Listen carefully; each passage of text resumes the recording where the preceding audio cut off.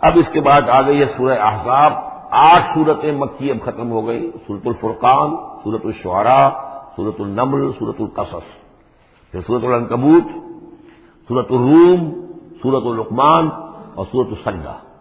اب یہ سورت ہے واحد، اور یہ نوٹ کر لیجیے اچھی طرح، اس کا جوڑا ہے سورہ نور کے جو ہم پڑھ چکے ہیں.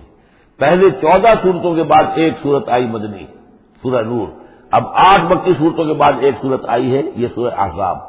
اور اتنی گہری مناسبت ان کے مضامین میں، معاشرتی احکام، زمانہ نزول کے اعتبار سے یہ 1 سال پہلے نازل ہوئی ہے سورہ نور سے.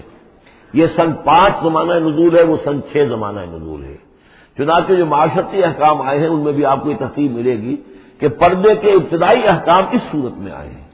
اور پردے کے ابتدائی احکام سے مراد کیا ہے؟ گھر سے باہر نکلتے ہوئے عورت کو کیا کرنا ہے، مسلمان عورت کو کیا کرنا ہے، گھر سے باہر کا پردہ کیا ہے. لیکن گھر کے اندر جو پردہ ہے، سطر ہے اس کا ذکر جو ہے وہ یہ سورہ نور کے اندر تھا جو ہم پڑھ چکے ہیں. اس کے محرم کون کون ہیں، گھر میں کون آ سکتا ہے، باقی سب جو ہے نامحرم. وہ گھروں میں ہمارا جو نظام بنا تھا کہ بیٹھک باہر ہوتی تھی، جو بھی مہمان آیا ہے کوئی آیا باہر ٹھہرے گا، اندر نہیں جائے گا. باہر کا ایک مردانہ حصہ ہے مکان کا، پھر وہ ایک ڈیوڑی ہوتی تھی، ڈیوڑی میں سے اندر پھر زنانہ ہے. خواتین آئیں گی تو اندر جائیں گی، باقی مرد جو ہے وہ باہر ٹھہریں گے، اندر نہیں جائیں گے. ہمارے یہاں کی وہ مکس جو ہے وہ معاشرت نہیں تھی، مخلوط معاشرت نہیں تھی. تو اس میں یہ ہے کہ جو نامحرم ہے وہ وہاں رہیں گے، باہر بیٹھک میں بیٹھیں گے، اور جو محرم ہے وہ اندر جا سکتا ہے. اس جو گھر کی خاتون ہے، خاتون خانہ ہے، اس کا بھائی ہے، اس کا بھتیجا ہے، اس کا بھانجا ہے، اس کے والد ہیں، اس کا چچا ہے، وہ ہے، ٹھیک ہے، وہ محرم ہے، وہ گھر کے اندر جا سکتے. یہ سارے احکام اس میں دیے گئے. سورہ نور کا اور سورہ احزاب کا ایک فرق یہ ہے کہ سورہ احزاب میں اگرچہ جنگ کے معاملے میں کچھ تذکرہ تو ہے، لیکن کسی جنگ کا وہاں پر ذکر موجود نہیں ہے. خلافت قائم کرنے کا معاملہ ہے، وہ آیا ہے کہ خلافت اب قائم ہوگی، لیکن خلافت کے قیام کے لیے جو اصل ٹرننگ پوائنٹ تھا وہ جنگ احزاب تھی، غزوہ احزاب. اس کا ذکر جو ہے وہ سورہ احزاب میں ہے. تو اس طریقے سے یہ دونوں صورتیں باہم بہت ہی ایک دوسرے سے مشابہ ہیں. اور جیسا کہ میں نے عرض کیا تھا، آیت نمبر 35 وہاں کی عظیم ترین آیت ہے. اللہ نور السماوات والارض مثل نورہ کمشکاۃ فیہا مصباح المصباح فی زجاجہ. یہ جو آیت ہے پوری وہ عظیم ترین آیت ہے ایمان کی حقیقت پر. اور ٹھیک 35ویں آیت اس صورت کے اندر ہے کہ جب وہ ایمان حقیقی دل میں پیدا ہو جاتا ہے تو انسان کی شخصیت میں کیا اوصاف پیدا ہوتے ہیں. وہ 10 اوصاف مردوں اور عورتوں کے ذمن میں دوہرا کر آئے ہیں، وہ اس سورہ مبارکہ میں نمبر 35 آیت وہی ہے. اس میں ایک خاص بات نوٹ کیجئے کہ اگرچہ اس کے جو 2 رکوع ہیں، دوسرا اور تیسرا، وہ ایک ہے اپنے مضمون میں، اور اس کے اندر غزوہ احزاب کا تذکرہ ہے. پہلا رکوع جو ہے وہ پھر چوتھے کے ساتھ جا کر ملے گا، جیسے کہ ہم نے دیکھا تھا سورہ توبہ کے اندر بھی کہ پہلا رکوع پھر چوتھے کے ساتھ جا کر ملتا تھا. اس کے مضامین جو ہے اس کے ساتھ ملتے تھے. درمیان میں جو ہے 2 رکوع آ گئے تھے کہ جو 1 سال پہلے نازل ہوئے، جو کہ یعنی فتح مکہ سے پہلے نازل ہوئے. لیکن اس کے بعد وہ جو نازل ہوئے ہیں سن 9 کے اندر، اس کے اندر جو ہے وہ پہلا رکوع کی 6 آیات اور اس کے بعد پھر چوتھا اور 5واں رکوع. بالکل وہی آپ کو تفصیل یہاں ملے گی. اس لیے کہ قرآن کا اسلوب یہ ہے کہ خاص جو موضوع ہوتا ہے کسی صورت کا، اس سے متعلق آیات کو پہلے نکال کر رکھ دیتے ہیں. جیسے سورہ انفال میں بھی ہم نے دیکھا یہ سنورۃ عن الانفال قل الانفال للہ والرسول، اگرچہ وہاں پھر بات کو چھوڑ دیا گیا، پھر جا کر وہ سورت کے وسط میں مضمون آ رہا ہے. اس میں ایک خاص جو مضمون آیا ہے وہ یہ ہے کہ حضور صلی اللہ علیہ وسلم نے جو شادی کی حضرت زینب سے رضی اللہ تعالی عنہ، حالانکہ حضرت زینب جو ہے اس سے پہلے حضور ہی کی فرمائش پر ان کی شادی کی گئی تھی حضرت زید ابن حارثہ سے. زید ابن حارثہ رضی اللہ تعالی عنہ حضور کے غلام تھے، اور حضور نے انہیں آزاد کر کے اپنا بیٹا بنا لیا تھا. تو محبت بہت تھی حضور کو حضرت زید ابن حارثہ سے. لیکن یہ ہے کہ ایک تو منہ بولا بیٹے کی قرآن میں نفی آ گئی کہ منہ بولے بیٹے کی کوئی حیثیت نہیں ہے. اسلام میں اس کی کوئی قانونی اور شریعت کے اندر اس کا کوئی مقام نہیں. بیٹا تو وہی ہے کہ جو آپ کو صلب سے ہے. دوسرے یہ کہ اب منہ بولے بیٹے کی بیوی جب حضرت زید نے طلاق دی تو آیا منہ بولے بیٹے کی بیوی سے کوئی شخص جو ہے وہ نکاح کر سکتا ہے؟ کیا وہ محرمات عبدیہ میں سے ہے؟ تو عرب میں رواج یہ تھا کہ چونکہ وہ منہ بولے بیٹے کو بھی سمجھتے تھے کہ جیسے اصلی بیٹا ہے، تو جیسے یہ کہ جو سلبی بیٹا ہے اس کی بیوی سے اگر اس نے طلاق دے دی ہو یا فرض کیجیے بیٹا فوت ہو گیا ہو، تب بھی یہ ہے کہ اس کی جو بیوی ہے، بیوہ ہے یا مطلقہ ہے، اس سے وہ شخص شادی نہیں کر سکتا شوہر جو فوت ہو گیا ہے یا جس نے طلاق دی اس کا باپ. تو یہاں پر اس میں بڑا طوفان اٹھا، بلکہ یہ کہ حضور کو خود اندیشہ تھا. حضور نے ایک طرح سے کہہ کے بہت کہہ سن کر حضرت زینب کو آمادہ کیا تھا کہ وہ شادی کر لیں. زینب جو ہے رضی اللہ تعالیٰ عنہ اونچے گھرانے کی بنو ہاشم کی خاندان سے تعلق رکھنے والی، اور حضرت زید ابن حارثہ تھے، ان پر غلامی کا داغ لگ چکا تھا. تو عرب کی ایک خاص جو ہے ان کے ہاں ایک سوچ تھی، ان کا ایک مزاج تھا، ان کی روایات تھی. لیکن بہرحال حضرت زینب نے حضور کی فرمائش پر وہ نکاح کر لیا. لیکن یہ کہ ان میں نباہ نہیں ہو سکا. حضرت زینب انہیں ذہناً قبول نہیں کر سکی کہ یہ میرے برابر کا ہے یا میری اس کی حیثیت جو ہے وہ واقعی ایسی ہے. یعنی شوہر کو جس طرح آنکھوں پر بچھانا چاہیے، شوہر سے جس طریقے سے اس کا ادب ہونا چاہیے، وہ نہیں کر سکی حضرت زینب. لہذا حضرت زید ابن حارثہ جو ہے متواتر کہتے رہتے تھے کہ حضور ہمارا معاملہ ٹھیک نہیں چل رہا ہے، مجھے اجازت دیجیے کہ میں اس کو طلاق دے دوں. حضور روکتے تھے کہ ایک تو میں نے اس کو کہہ سن کر شادی کروائی، وہ تو اس کے لیے آمادہ بھی نہیں تھی، نہ گھر والے آمادہ تھے، لیکن میرے کہنے سے شادی کر لی انہوں نے. اب یہ طلاق دیں گے تو طلاق کا داغ لگے گا ان کے اوپر اور صدمہ ہوگا. تو حضور روکتے رہے. لیکن شاید یہ بھی دل میں آپ کے خیال تھا کہ اگر خدا نہ خواستہ زید نے طلاق دے ہی دی تو پھر زینب کی دل جوئی اس کے بغیر ممکن نہیں ہوگی کہ میں خود پھر ان سے شادی کروں.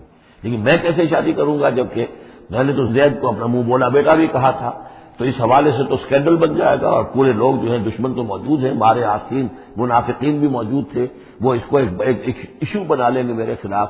یہ ہے پس منظر جو پہلے رکوع میں آ رہا ہے. یا ایھا النبی اتق اللہ، اے نبی اللہ کا تقوی اختیار کیجئے. ولا تطع الکافرین والمنافقین، اور کافروں اور منافقوں کی باتیں نہ مانیے. میں آپ کو اطاعت امر صرف حکم دینے کو نہیں کہتے بلکہ مشورے کو بھی کہتے ہیں. اور اطاعت صرف کسی کا حکم ماننے کو نہیں کہتے، کسی کی بات کو وزن دینا، توجہ سے سننا، یہ بھی اس میں شامل ہے. ولا تطع الکافرین والمنافقین، آپ ان کافروں اور منافقین کی بات کا دھیان نہ کریں. ان اللہ کان علیما حکیما، یقیناً اللہ تعالی علیم ہے اور حکیم ہے. واتبع ما یوحی الیک من ربک، اور پیروی کیجیے اس کی کہ جو آپ کی طرف آپ کے رب کی طرف سے وحی کی جا رہی ہے. ان اللہ کان بما تعملون خبیرا، اور جو کچھ تم کرتے ہو اللہ اس سے واقف ہے. وتوکل علی اللہ، اور اللہ پر توکل کیجیے. وکفی باللہ وکیلا، اور اللہ ہے کافی ہے آپ کے توکل کے لیے، آپ کے لیے سہارا. یعنی یہ کہ آپ لوگوں کی جو پروپیگنڈا ہوگا اس کا اندیشہ ہے آپ کو، اس کا بالکل دھیان نہ کیجیے. ما جعل اللہ للرجل من قلبین فی جوفہ، اللہ تعالیٰ نے کسی انسان کے دل میں دو دل نہیں رکھے، کسی کے سینے میں، کسی کے پیٹ میں. یہاں پہ جوف جو ہے خالی جگہ کو کہتے ہیں، تو سینے کے اندر، کیونکہ یہ کیویٹی کہلاتی ہے، چیسٹ کیویٹی، اور پھر دوسری جو ہے نامنل کیویٹی ہے. تو اس میں دو دل نہیں رکھے ہیں، مطلب دل ایک ہی ہوتا ہے. اسی طریقے سے گویا کہ بات کہی جا رہی ہے. کہنے کو تو ہم کہہ دیتے ہیں کہ دل جو ہے اور ہمارے دل یکجا ہو گئے ہیں، دل سے دل مل گیا، لیتا تو دل ہی رہتا، ایک ہی رہتا انسان کا اپنا دل. لیکن اسی طریقے سے کسی شخص کی دو مائیں نہیں ہوتی، ماں تو وہی ہوتی ہے جس نے اس کو جنا ہے، اور کسی شخص کا بیٹا جو ہے بیٹا وہی ہوتا ہے جو اس کی صلب سے پیدا ہوا ہو. باقی یہ کہ منہ بولا بیٹا جو وہ بیٹا نہیں بن جاتا. وما جعل ازواجکم اللائی، اور نہیں اللہ نے بنایا ہے تمہاری ان بیویوں کو، اللائی تظاہرون منہن، کہ جن سے تم زہار کر بیٹھتے ہو. یا زہار کا مضمون سورہ مجادلہ میں آئے گا. عربوں میں رواج یہ تھا کہ بہت ناراض ہو گیا بیوی سے، کہہ دیا تم تو میری ماں کی طرح ہو. گویا کہ اب یہ ہمیشہ کے لیے حرام ہو گئی. طلاق مغلظ کا بھی مغلظ در مغلظ طلاق ہو گئی. اب وہ کسی طرح بھی اس کے لیے اس سے کوئی تعلق رکھنا جائز نہیں ہے. تو یہ زہار جو ہے ماں بنا دیا، کہہ دیا کہ ماں بن گئی، تو گویا کہ ماں بن گئی. لیکن اللہ تعالیٰ کے ہاں وہ ماں نہیں بنتی، ماں تو وہی ہے. جیسے کہ فرمایا وما جعل ازواجکم اللائی تظاہرون منہ امہاتہم، جن سے تم زہار کر بیٹھتے ہو، جنہیں تم یہ کہتے ہو کہ تم میری ماں کے مانند یا ماں کی پیٹھ کے مانند ہو میرے لیے، تو وہ اللہ تمہاری ماں نہیں بن جاتی. وما جعل ادعیاکم ابناءکم، نہ تمہارے منہ بولو بیٹوں کو اللہ تعالیٰ نے بیٹا بنایا ہے. ذالکم قولکم بافواہکم، یہ تو تمہاری منہ کی باتیں ہیں، منہ سے تم نے وہ جملہ کہہ دیا تم تو میری ماں کی مانند ہو یا ماں کی پیٹھ کے مانند ہو، اور اسی طریقے سے کہہ دیا تم میرے بیٹے ہو، بیٹا تو وہی ہوگا. واللہ یقول الحق، اللہ تعالیٰ حق فرما رہا ہے. وہو یہدی السبیل، اور وہی سیدھے راستے کی طرف ہدایت دینے والا ہے. ادعوہم لآبائہم، لوگوں کو پکارا کرو ان کے باپوں کے ساتھ، باپوں کے نام کے ساتھ. چنانچہ یہ حکم ہے. اگر آپ نے کسی کو لے لیا ہے، کوئی اپنے بھتیجے کو بھانجے کو، آپ کے ہاں اولاد نہیں ہے، تو بہت سے مسائل آ جاتے ہیں. لوگ کہتے ہیں کہ میں اپنا نام لکھوا دوں اس کے باپ کی جگہ تاکہ اس کو پتہ نہ چلے. چھوٹے سے بچے کو لے آئے تو اب وہ کیا کہے گا کہ یہ میرے اصل والدین نہیں ہیں، میرے والدین تو وہ تھے. بڑا ہو کر معلوم ہوگا. تو ایک یہی سمجھیے کہ سائیکولوجیکل شوق جو پہنچتا ہے، اس سے بچانے کے لیے بعض لوگ سوچتے ہیں کہ ہم اپنا ہی نام درج کروا دیں وہاں پر اور اس کا نام ولدیت اسی کے، لیکن نہیں، یہ حرام مطلق ہے۔ قرآن مجید کا یہ صاف حکم ہے، قول یہ ادعوہم لآبائہم، ان کو پکارو ان کے باپوں کے نام کے حوالے سے۔ اسی لیے پہلے حضرت زید کو لوگ کہتے تھے زید ابن محمد، اس لیے کہ حضور نے انہیں اپنا بنایا ہوا تھا متبنہ اور وہ بولا بیٹا۔ یہ آیتیں جب نازل ہوئی تو پھر اب وہ رہ گئے زید ابن حارثہ، دوبارہ وہ زید ابن محمد اب نہیں رہے۔ ادعوہم لآبائہم هو اقسط عند اللہ، یہی زیادہ مبنی بر انصاف ہے اللہ کے نزدیک۔ فإن لم تعلموا آباءهم فإخوانكم في الدين، اور اگر تم جانتے نہیں ان کے باپ کو، کہیں کوئی بچہ جو ہے چھوٹا سا بچہ کہیں مل گیا ہے، معلوم نہیں، نہ اس کو ہوش تھا، ایسا ہوا ہے پارٹیشن کے وقت بہت ہوا ہے، پوری گاڑی جو ہے آ رہی تھی، سب کے سب جو ہے وہ قتل کر دیے گئے، کوئی بچہ کہیں پر زندہ مل گیا ہے، اور ایسے لوگ ان سے ملاقات بھی ہوئی ہے ایک صاحب سے لاہور میں، اب ان کو کسی نے لے کر پال لیا ہے، ٹھیک ہے، لیکن یہ کہ اگر اب معلوم نہیں کہ ان کے باپ کا نام کیا ہے، کوئی نہیں جانتا، نہیں ہے اگر تم اس کے باپ کا نام نہیں جانتے، فإن لم تعلموا آباءهم فإخوانكم في الدين ومواليكم، وہ تمہارے دینی بھائی شمار ہوں گے اور وہ تمہارے رفیق ہیں، تمہارے موالی ہیں۔ وَلَيْسَ عَلَيْكُمْ جُنَاحٌ فِيمَا أَخْطَأْتُمْ بِهِ، لیکن جو کچھ تم سے اب تک کوئی غلطی ہو گئی ہے یا غلطی ہو جائے تو اللہ تعالیٰ تمہیں پکڑے گا نہیں۔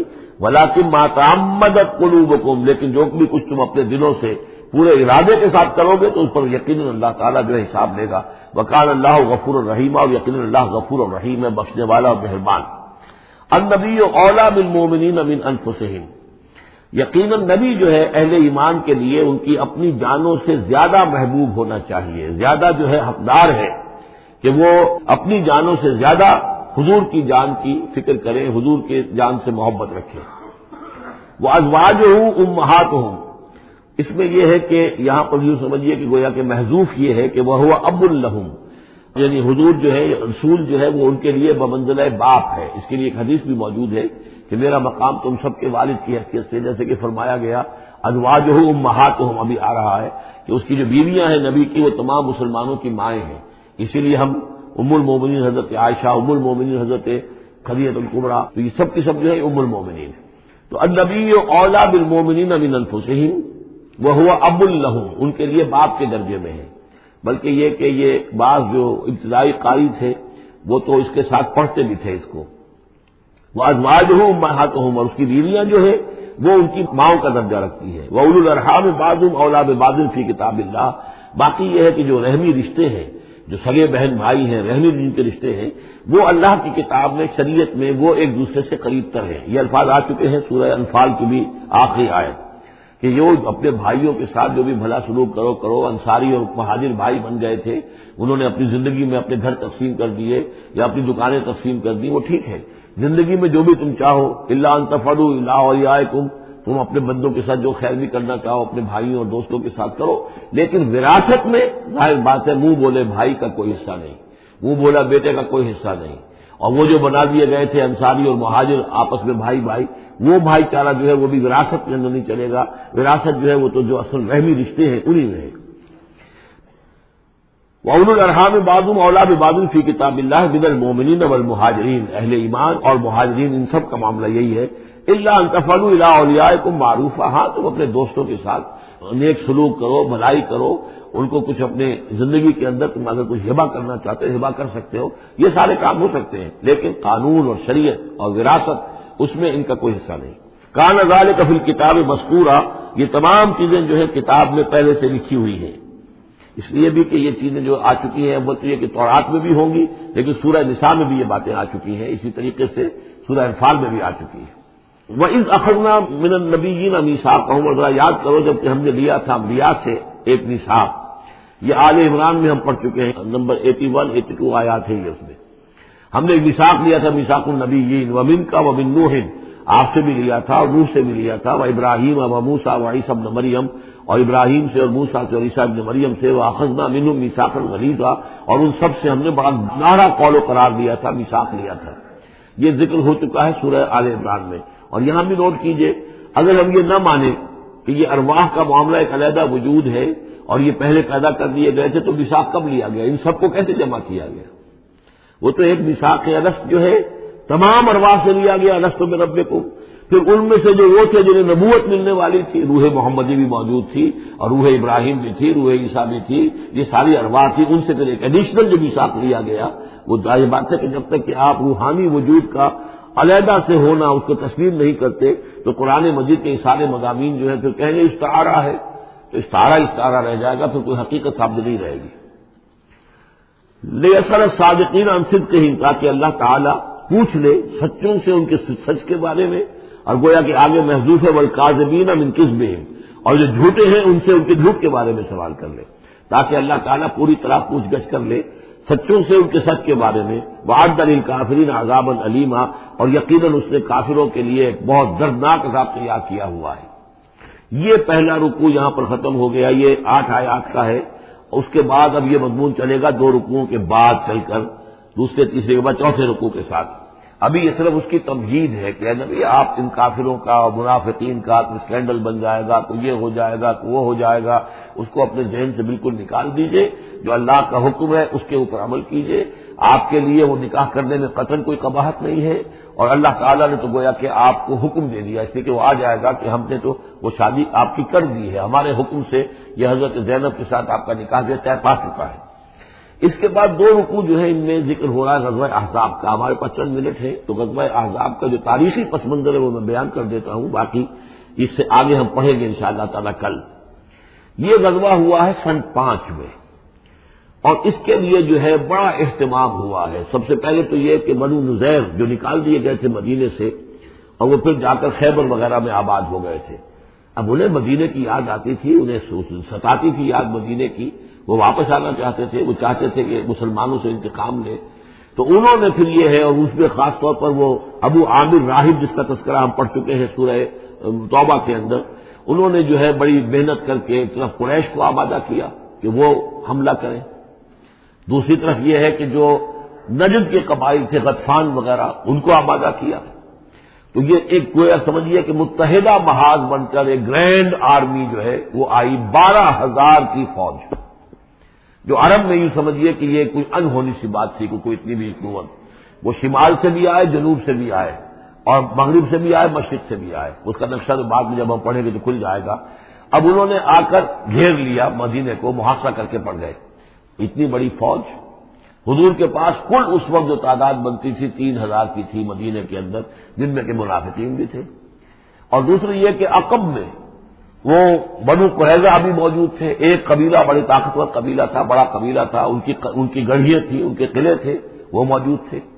اب پیچھے وہ موجود ہیں، اندیشہ ہے کہ کہیں وہ غداری کریں، جیسے کہ اس سے پہلے بنو قینقاع نے کی یا بنو نذیر نے کی، اس وقت وہ غداری کریں گے، اور اس کی خبریں بھی مل گئی تھی کہ سلسلہ جنبانی ہو چکا ہے اور باہر سے وہ لشکر آ گیا ہے۔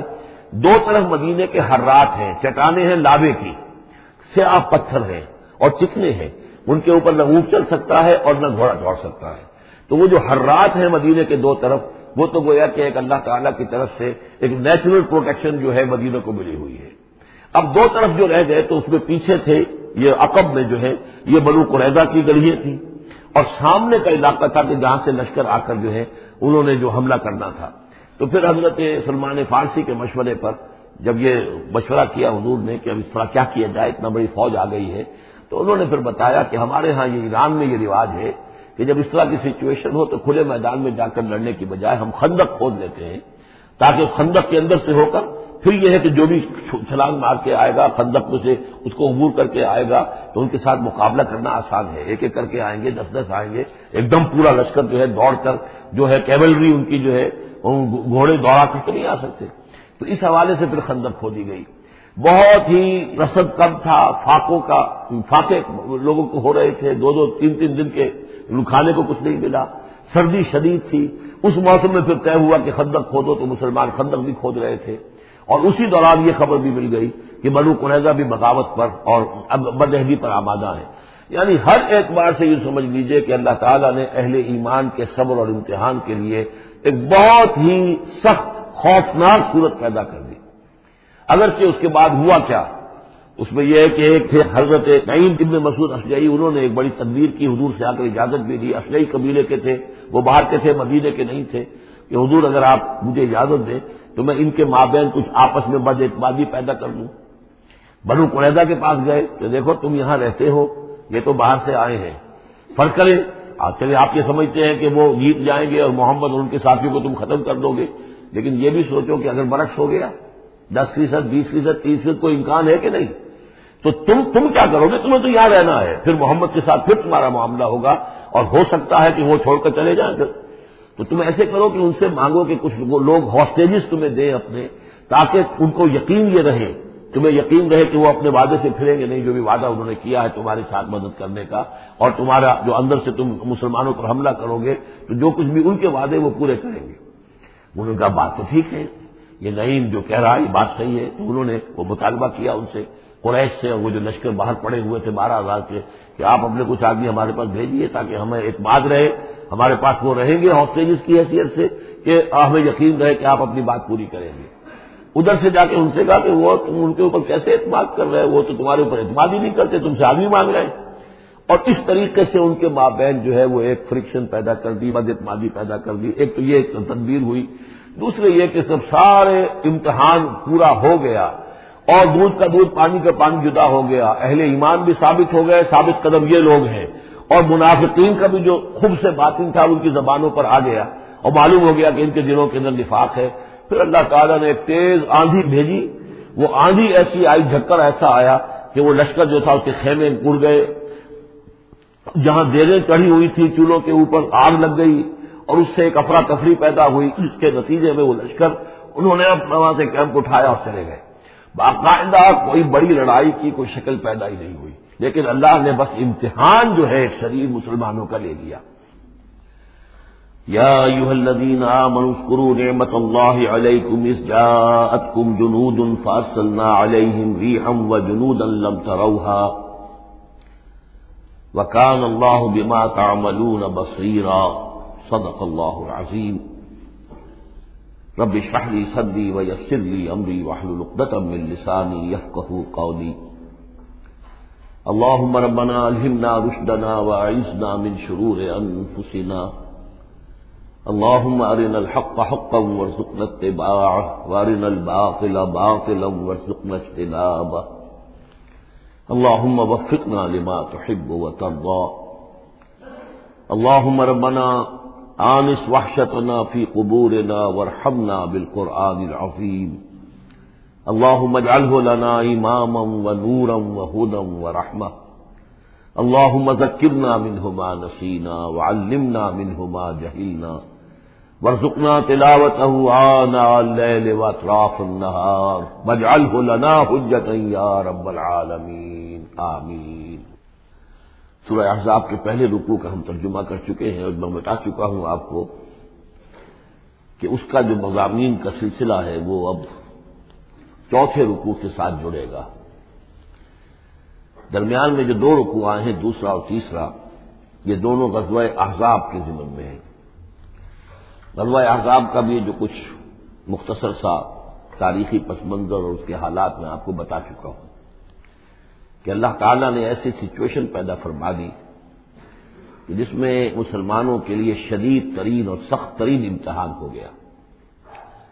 تو میرا اپنا اندازہ ہے واللہ عالم، ذاتی اعتبار سے جس قدر شدید معاملہ حضور کے ساتھ ہوا ہے طائف میں، ذاتی اعتبار سے ظاہر بات ہے کہ وہاں شخصاً آپ پر ہوئی زیادتی جو ہوئی ہے، اور ایک بہت بڑا امتحان اجتماعی سطح پر مسلمانوں کے لیے اسی شدت کا امتحان اور اسی درجے کی آزمائش جو ہے وہ غزوہ احزاب کے موقع پر آئی ہے۔ 12,000 کا لشکر آ کر مدینے کو گھیر کر پڑ گیا ہے، اور یہ کہ مدینے میں نہ صرف یہ کہ کل نفری 3,000 کی ہے جس میں منافقین بھی ہیں، پھر یہ کہ ان کی پشت پر وہ ایک قبیلہ جو ہے یہود کا بنو قریظہ، ابھی تک اس نے بدعہدی نہیں کی تھی لیکن اب پورا اندیشہ تھا کہ بدعہدی کرے گا، اور وہ چنانچہ اسی محاصرے کے دوران میں اس نے بدعہدی کی بھی، اور ان کی سلسلہ جنبانی ہو بھی گئی تھی باہر سے آنے والے جو حملہ آور تھے ان کے ساتھ۔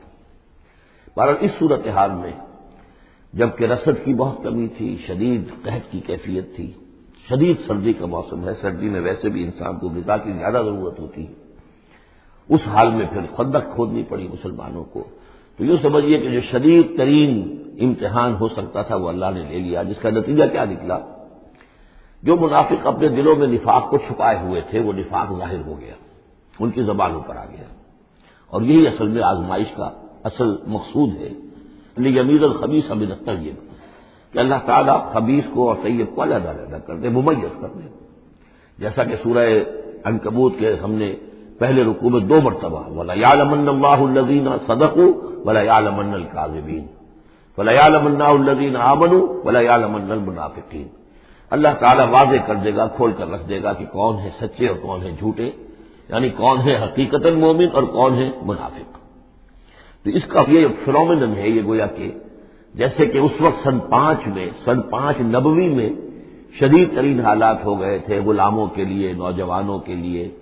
ظاہر بات ہے کہ حضور پر تو اس طرح کی دسترازی نہیں کر سکتے تھے مکے کے لوگ، لیکن غلام تھے یا نوجوان تھے، ان کے اوپر جو ہے جس طریقے کی شدید قسم کی آزمائش آ گئی تھی، اسی طرح کی گویا کہ آزمائش سن 5 نبوی میں یہ غزوہ احزاب کی شکل میں بدری دور میں آ گئی ہے۔ یہ 5 ہجری ہے، وہ 5 نبوی ہے۔ یا ایھا الذین آمنوا اذکروا نعمت اللہ علیکم، اہل ایمان یاد کرو اللہ کے اس انعام کو جو تم پر ہوا۔ اذ جاءکم جنود، جب تمہارے پاس تم پر حملہ آور ہوئے بہت سے لشکر، بنو غطفان آئے، بنو فزارہ آئے مشرق کی طرف سے، اور جنوب اور مغرب کی طرف سے جو ہے چلے آ رہے ہیں قریش، اور ان کو جو ہے پوری سپورٹ حاصل ہے شمال سے یہود کی، ان میں وہ کہ بنو نذیر بھی ہیں کہ جو مدینے ہی سے نکالے گئے تھے، اور اس کے علاوہ یہ کہ خیبر کے یہودی بھی ہیں۔ فارسلنا علیہم ریحن، تو جب وہ لشکر آ گئے تم پر حملہ آور ہوئے تو ہم نے ان پر ایک آندھی بھیج دی، ایک تیز جھکڑ بھیج دیا۔ وجنودا لم تروها، وہ آندھی تو تم نے بھی دیکھی کہ آندھی آئی ہے، لیکن یہ کہ اور لشکر بھی ہم نے اتارے تھے جو تم نے نہیں دیکھے، یعنی فرشتے۔ وکان اللہ بما تعملون بصیرا، اور جو کچھ تم کر رہے تھے اللہ اسے دیکھ رہا تھا۔ کون اب کس کے منہ پر، کس کی زبان پر نفاق آ گیا ہے، کس کا ایمان اور پختہ ہو گیا ہے۔ تو یہ ایک جملے میں گویا کہ پوری داستان کو تو اللہ نے سمو لیا۔ 20-25 دن تک محاصرہ رہا، اکا دکا مبارزت ہوئی۔ عمرو بن عبد ود آیا، وہ ان کا بہت ہی پورے عرب کا معنی ہوا جو ہے، وہ شہ سوار بھی تھا اور بہت بڑا وہ لڑاکا آدمی، 90 برس کی عمر، لیکن یہ کہ اس کے مقابلے میں آنے کی کوئی ضرورت نہیں کرتا تھا۔ جب وہ آیا ہے اور اس نے اپنے گھوڑے کو وہ ایڑ لگائی ہے کہ چھلانگ مار کر پوری جو تھی وہ خندق اس کو پار کر کے آ گیا، اور اکیلا ادھر آ کے کھڑا ہو گیا کہ آؤ کوئی ہے تمہارا مقابلہ جو مجھ سے کر سکے۔ بہرحال سب لوگ ششدر حیران تھے کہ اب اس کے مقابلے میں کون جائے۔ بالآخر حضرت علی نکلے رضی اللہ تعالیٰ عنہ، تو حضرت علی نے ہم سے کہا، بلکہ اس نے کہا میرے مقابلے میں جو کوئی بھی آتا ہے، میری عادت ہے یہ کہ میں اسے پہلے 3 مواقع دیتا ہوں کہ وہ کوئی درخواست مجھ سے کرے جو منظور کر لوں۔ حضرت علی نے کہا میری پہلی درخواست یہ ہے کہ تم ایمان لے آؤ۔ میں نے کہا نہیں یہ نہیں ہو سکتا۔ اچھا دوسری درخواست میری یہ ہے کہ تم جنگ سے واپس چلے جاؤ۔ انہوں نے کہا یہ بھی نہیں ہو سکتا۔ تیسری بولو۔ تو حضرت علی نے فرمایا اچھا آؤ اب پھر مقابلے میں آؤ، یہ تیسری درخواست یہ ہے کہ آؤ مجھ سے مقابلہ کرو۔ تو وہ ہنسا، کہتا لگایا کہ میرا اندازہ نہیں تھا کہ پورے عرب میں کوئی شخص مجھے یہ بھی کہہ سکتا ہے کہ مجھ سے آؤ مقابلہ کرو۔ بہرحال حضرت علی نے اسے واصل جہنم کیا رضی اللہ تعالی عنہ وارضاہ۔ تو اس قسم کی اکی دکی مبارزتیں ہوئی، تو باقاعدہ جس کو کہتے ہیں کوئی مٹ بھیڑ لشکروں کی وہ نہیں ہو سکی، لیکن یہ کہ 25 دن کا محاصرہ طول کھینچ گیا تھا۔ ادھر وہ حضرت نعیم ابن مسعود اشجعی نے جو بھی کچھ سلسلہ جنبانی کیا، کوئی سری جھوٹ تو نہیں بولا، لیکن یہ کہ ایک طوریہ کے انداز میں ایسی شکل پیدا کر دی کہ جس سے بنی قریظہ کے اور ان کے درمیان بھی کم سے کم بد اعتمادی ضرور پیدا ہو گئی فوری طور پر۔ پھر وہ آندھی آئی شدید، اور اللہ نے جو فرشتے بھیجے انہوں نے کیا کیا یہ ہمیں نہیں معلوم، کیا شکل اختیار کی کہ بہرحال وہ سب کے سب اپنے پڑاؤ اٹھا کر چلے گئے۔ لیکن جو اس دوران صورت رہی ہے اس کا نقشہ کھینچا جا رہا ہے، اس جاؤکم من فوقکم ومن اسفل منکم، جبکہ وہ آئے لشکر تمہارے اوپر سے بھی تمہارے نیچے سے بھی۔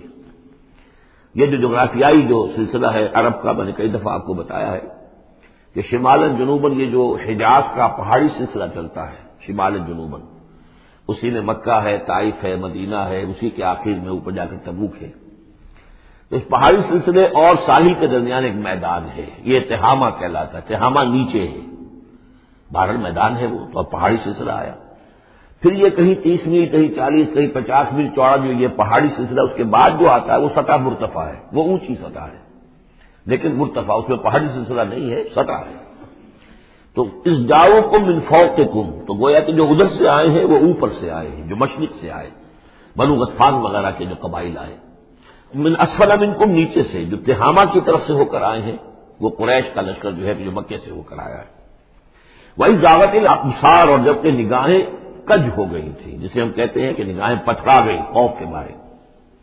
وہ بلغت القلوب الحناجر، اور جب دل جو ہے وہ حلق میں آ گئے تھے، ہنسلیوں میں آ کر پھنس گئے تھے۔ جب آدمی کے اوپر دہشت ہو تو اس طریقے سے معلوم ہوتا ہے، جسے ہم کہتے ہیں دل بلیوں اچھلنے لگا، تو معلوم ہوتا ہے جب دل کی دھڑکن تیز ہوتی ہے کہ شاید وہ نکل جائے گا یہاں سے۔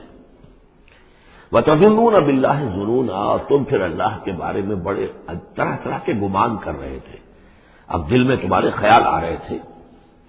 ہنالک ابتلی المؤمنون، اس وقت اہل ایمان کا خوب امتحان لے لیا گیا، ابتلا خوب ہم نے کر لی، جانچ لیا، پرکھ لیا۔ وزلزلوا زلزالا شدیدا، اور وہ ہلا مارے گئے، جھنجھوڑ دیے گئے۔ وَإِذْ يَقُولُ الْمُنَافِقُونَ، اب نتیجہ کیا نکلا؟ جبکہ کہہ رہے تھے وہ منافق، والذین فی قلوبہم مرض، اور جن کے دلوں میں روگ تھا، ما وعدنا اللہ ورسولہ الا غرورا، ہم سے اللہ اور اس کے رسول نے جو وعدے کیے تھے جھوٹے ثابت ہوئے، ہمیں سبز باغ دکھا کے مروا دیا اللہ نے اور اس کے رسول نے۔ ہم سے کہا تھا کہ کیسر و کسریٰ کی سلطنتیں تمہارے قلبوں میں آئیں گی، ہم سے کہا تھا اللہ کی مدد آئے گی، یہ کہاں اللہ کی مدد آئی؟ بعض منافقین نے کہا ہمارا حال تو یہ کہ ہم قضائے حاجت کے لیے باہر نہیں جا سکتے، ہم مدینے کے اندر محصور ہو گئے ہیں۔ ظاہر بات ہے کہ سینیٹیشن کا بھی کوئی نظام نہیں تھا، کس قدر وہاں پر اس سے ایک مسئلہ پیدا ہو چکا ہو، باہر نکل نہیں سکتے بالکل، تو قضائے حاجت وغیرہ بھی وہیں ہو رہی ہے۔ یہ ان کے منہ پر جو ہے، ان کی زبانوں پر جو اندر کا خبث تھا، اندر کی گندگی تھی، زبانوں پر آ گئی۔ ما وعدنا اللہ ورسولہ الا غرورا، نہیں وعدہ کیا تھا ہم سے اللہ اس کے رسول نے مگر جھوٹا، دھوکے کا وعدہ۔ وَإِذْ قَالَتْ طَائِفَةٌ مِّنْهُمْ يَا أَهْلَ يَثْرِبَ، اور جبکہ ان میں سے ایک گروہ یہاں تک کہہ رہا تھا، اے یثرب والو، لا مقام لکم فارجعوا، اب تمہارا کوئی ٹھکانہ نہیں ہے، لوٹ جاؤ یہاں سے، کہاں تم مقابلہ کر سکتے ہو؟ یہ 12,000 کا لشکر آ گیا، کوئی ممکن ہے؟ کوئی امکان تمہیں نظر آتا ہے؟ تو کسی طریقے سے کہیں سے بھاگنے کے لیے راستہ تلاش کرو۔ وَيَسْتَأْذِنُ فَرِيقٌ مِّنْهُمْ النَّبِيَّ، اور ان میں سے ایک گروہ جو ہے آ کر نبی سے اجازت طلب کر رہا تھا، یقولون ان بیوتنا عورا، اور وہ کہہ رہا تھا کہ ہمارے تو گھر کھلے پڑے ہوئے ہیں، یعنی گھروں کو اندیشہ ہے، گھروں کے اوپر پیچھے سے بنو قریظہ کے لوگ حملہ آور ہو جائیں، ہماری عورتیں وغیرہ جو ہم نے چند حویلیوں کے اندر جن کو جمع کیا ہے، آپ نے یہی کیا تھا حضور نے صلی اللہ علیہ وسلم، خواتین کو، بچوں کو ایک ایسی جگہ پر کہ جہاں وہ وسطی علاقہ تھا مدینے کا، اور وہاں بڑی کوئی حویلی تھی، اس میں جمع کر دیا تھا۔ تو وہ تو ہمیں تو اندیشہ ہے، ہمارے گھر خالی پڑے ہوئے ہیں، اس کے اوپر حملہ ہو سکتا ہے۔ وما ہی اب عورا، حالانکہ وہ نہیں کھلے پڑے ہوئے تھے، اللہ تعالیٰ نے اور اللہ کے رسول نے پہرے وغیرہ کا بندوبست کیا ہوا تھا۔ ان یریدون الا فرارا، حقیقت میں وہ فرار چاہتے تھے، بھاگنا چاہتے تھے، یہ تو بہانہ تھا جو بنا رہے تھے، اصل میں جنگ سے پیٹھ دکھا کر بھاگنا مقصود تھا۔ وَلَوْ دُخِلَتْ عَلَيْهِمْ مِنْ أَقْطَارِهَا، اور اگر کہیں داخلہ ہو ہی گیا ہوتا دشمن کا اس مدینے کے اندر اس کے چاروں طرف سے، ثُمَّ يُسْئِلُ الْفِتْنَةَ، اور پھر ان سے مطالبہ کیا جاتا فتنے کا، یعنی ارتداد کا۔ اگر یہ مشرکین کی فوجیں جو ہے کہیں خدا نہ خواستہ مدینے میں داخل ہو جاتی اور اب وہ کہتی کہ یا تو مرتد ہو جاؤ اور یا آپ تمہیں قتل کرتے ہیں، تو وہ ماں طلب بسو اللہ لاتوہا، وہ فتنے کو قبول کر لیتے، مرتد ہو جاتے، وما طلب بسو بہا الا یسیرا، اور تھوڑی سی دیر بھی نہ لگاتے، بہت ہی تھوڑا سا وقفہ، یعنی وہ ایمان ان کے دلوں میں اس کی جڑیں گہری تھی نہیں، تو وہ مرتد ہونے کے لیے تیار تھے۔ وَلَقَدْ كَانُوا عَاهَدُوا اللَّهِ مِن قَبْلُ، حالانکہ کیونکہ وہ مسلمان تھے تو انہوں نے عہد کیا تھا اللہ سے اس سے قبل، لا يولون الادبار، کہ وہ کبھی پیٹھ نہیں دکھائیں گے، جب بھی حق و باطل کا مقابلہ ہوگا پیٹھ نہیں دکھائیں گے۔ وَكَانَ عَهْدُ اللَّهِ مَسْئُولًا، اور یقیناً اللہ کے ساتھ جو عہد کیا گیا اور پھر اس کے بارے میں باز پرس ہوتی ہے کہ وہ عہد پورا کیا گیا یا نہیں کیا گیا۔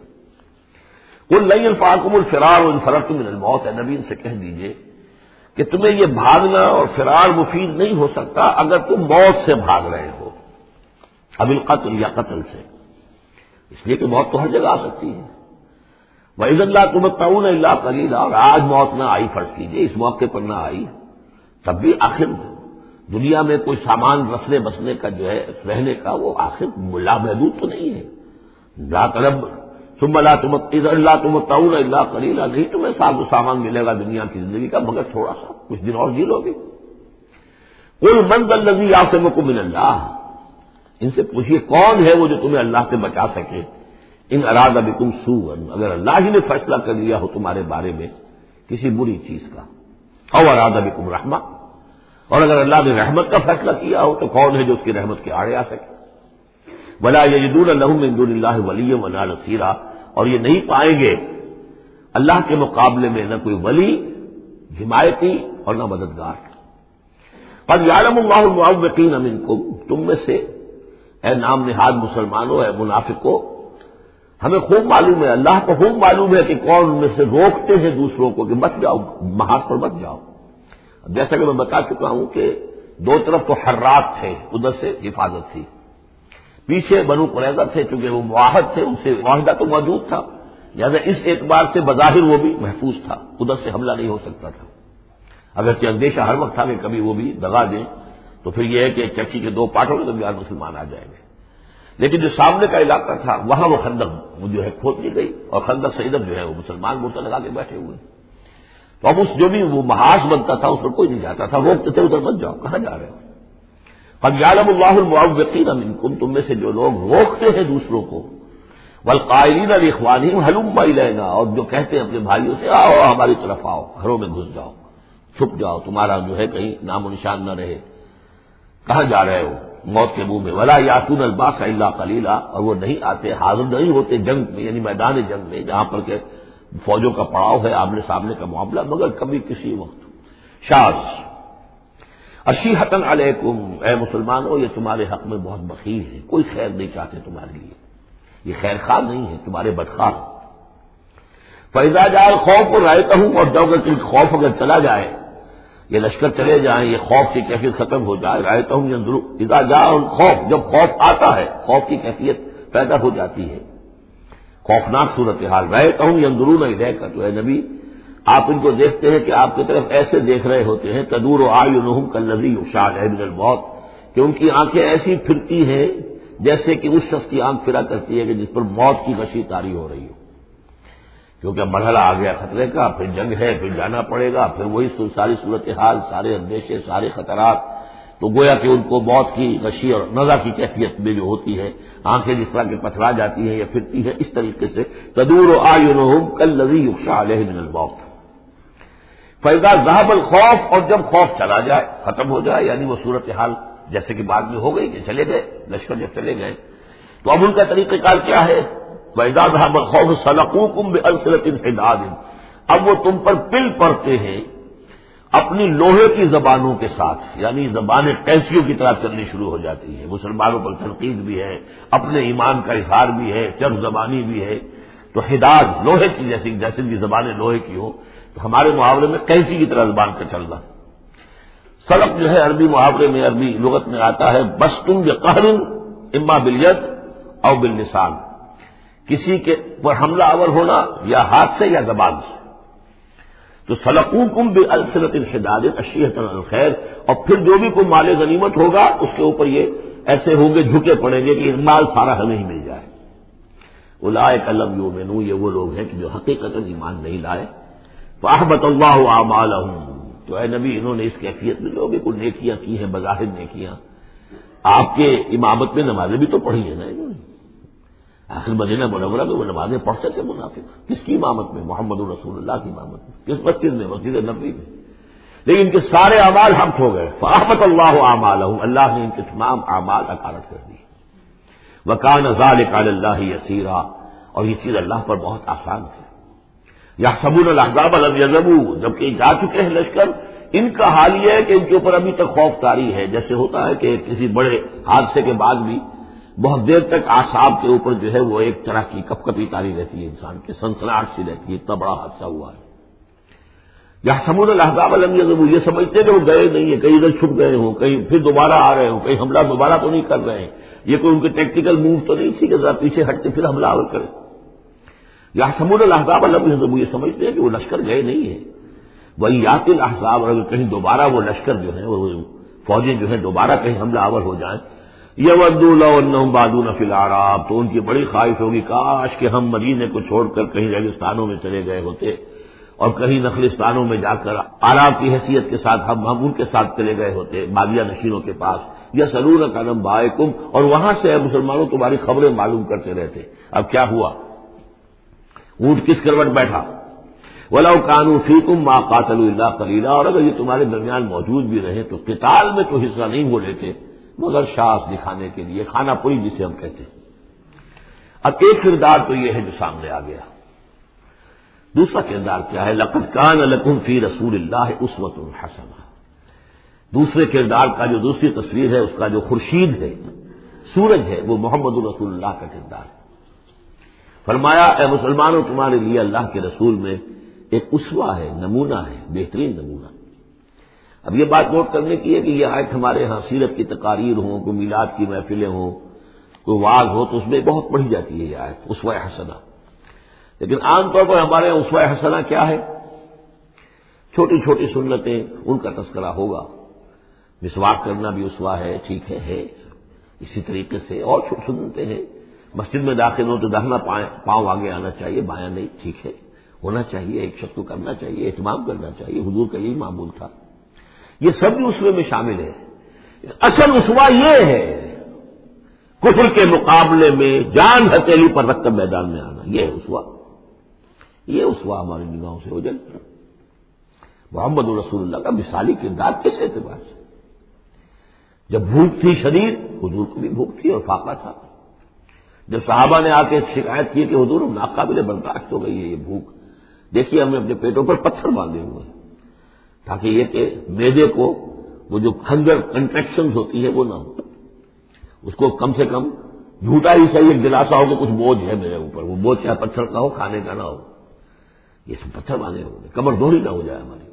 حضور نے اپنا کرتا اٹھا کے دکھایا، وہاں 2 پتھر بندھے ہوئے، اور اسی حال میں جب صحابہ کدالیں چلا رہے ہیں، کھود رہے ہیں، تو حضور جو ہے اپنے کندھے پر بڑے بڑے پتھر اٹھا کر لے جا کر اور باہر پھینک رہے ہیں، اسی میں آپ شریک ہیں پوری طریقے سے۔ یہ ہے اسوہ۔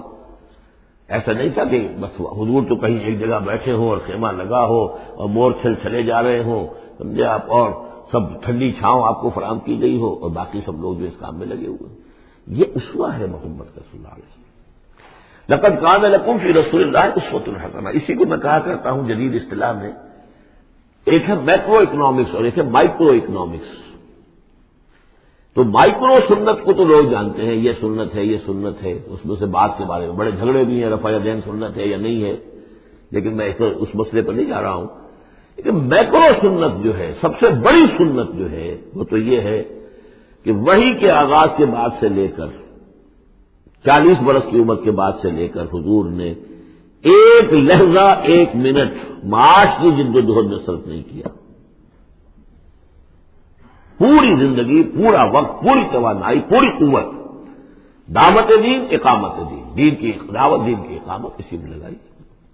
کوئی جائیداد نہیں بنائی، کوئی کاروبار، حالانکہ اس سے پہلے آپ بہت کامیاب تاجر تھے، کاروبار کرتے تھے، لیکن جب یہ فرض منصبی آ گیا، یا ایھا المدثر قم فانذر وربک فکبر، اب یہی کام ہے، تو کچھ تو اس کی بھی پیروی کرنے کی کوشش کی جائے، اس درجے میں نہ صحیح، وہ عکس تو ہو۔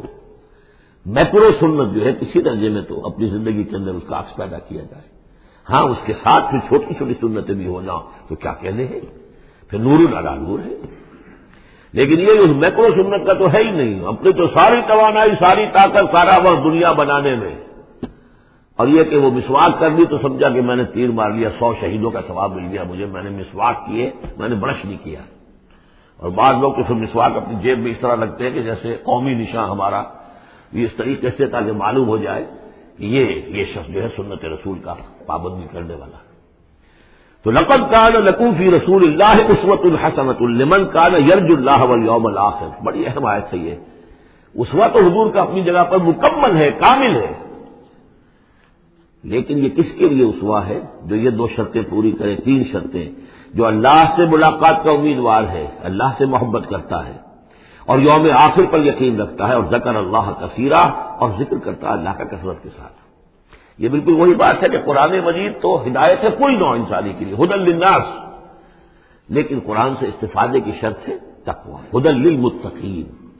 تو جو ربط و تعلق ہے ان دو آیتوں میں وہی سمجھیے کہ اپنی جگہ پر حضور کی زندگی ایک اسوہ کاملہ ہے، مکمل، لیکن اس سے استفادے کی شرائط ہے لمن کان یرجو اللہ والیوم الآخر وذکر اللہ کثیرا۔ اب یہ اہل ایمان، حضور کے بعد اہل ایمان کا تذکرہ ہو رہا ہے، محمد رسول اللہ والذین معہ، اب معہ جو تھے اہل ایمان، ولما رأى المؤمنون الاحزاب، اور جب اہل ایمان نے دیکھا ان لشکروں کو، قالوا هذا ما وعدنا الله ورسوله وصدق الله ورسوله، انہوں نے کہا یہی تو ہے جس کا اللہ نے وعدہ کیا تھا ہم سے اور اس کے رسول نے وعدہ کیا تھا۔ اب دیکھیے ایک ہی سچویشن ہے، اس کا ریئیکشن کس قدر ایک دوسرے سے مختلف ہے۔ معلوم ہے یہ مسئلہ ہے انسان کا اندرونی، یضل بہ کثیرا ویہدی بہ کثیرا، تو جیسے قرآن کے بارے میں آیا اسی طریقے سے اس سچویشن سے بھی انہوں نے کیا کہا، ہم نے تو سنا ہوا ہے، پہلے ہی اللہ نے کہہ دیا تھا وَلَنَبْلُوَنَّكُمْ بِشَيْءٍ مِّنَ الْخَوْفِ وَالْجُوعِ وَنَقْصٍ مِّنَ الْأَمْوَالِ وَالْأَنفُسِ وَالثَّمَرَاتِ، یہ قرآن مجید میں سورہ بقرہ میں آیت نہیں آ چکی تھی؟ لَتُبْلَوُنَّ فِي أَنفُسِكُمْ وَأَمْوَالِكُمْ، یہ کیا سورہ آل عمران میں آیت نہیں آ چکی تھی؟ یہ تو چیزیں وہی تو ہیں جس کا کہ ہم سے وعدہ کیا تھا۔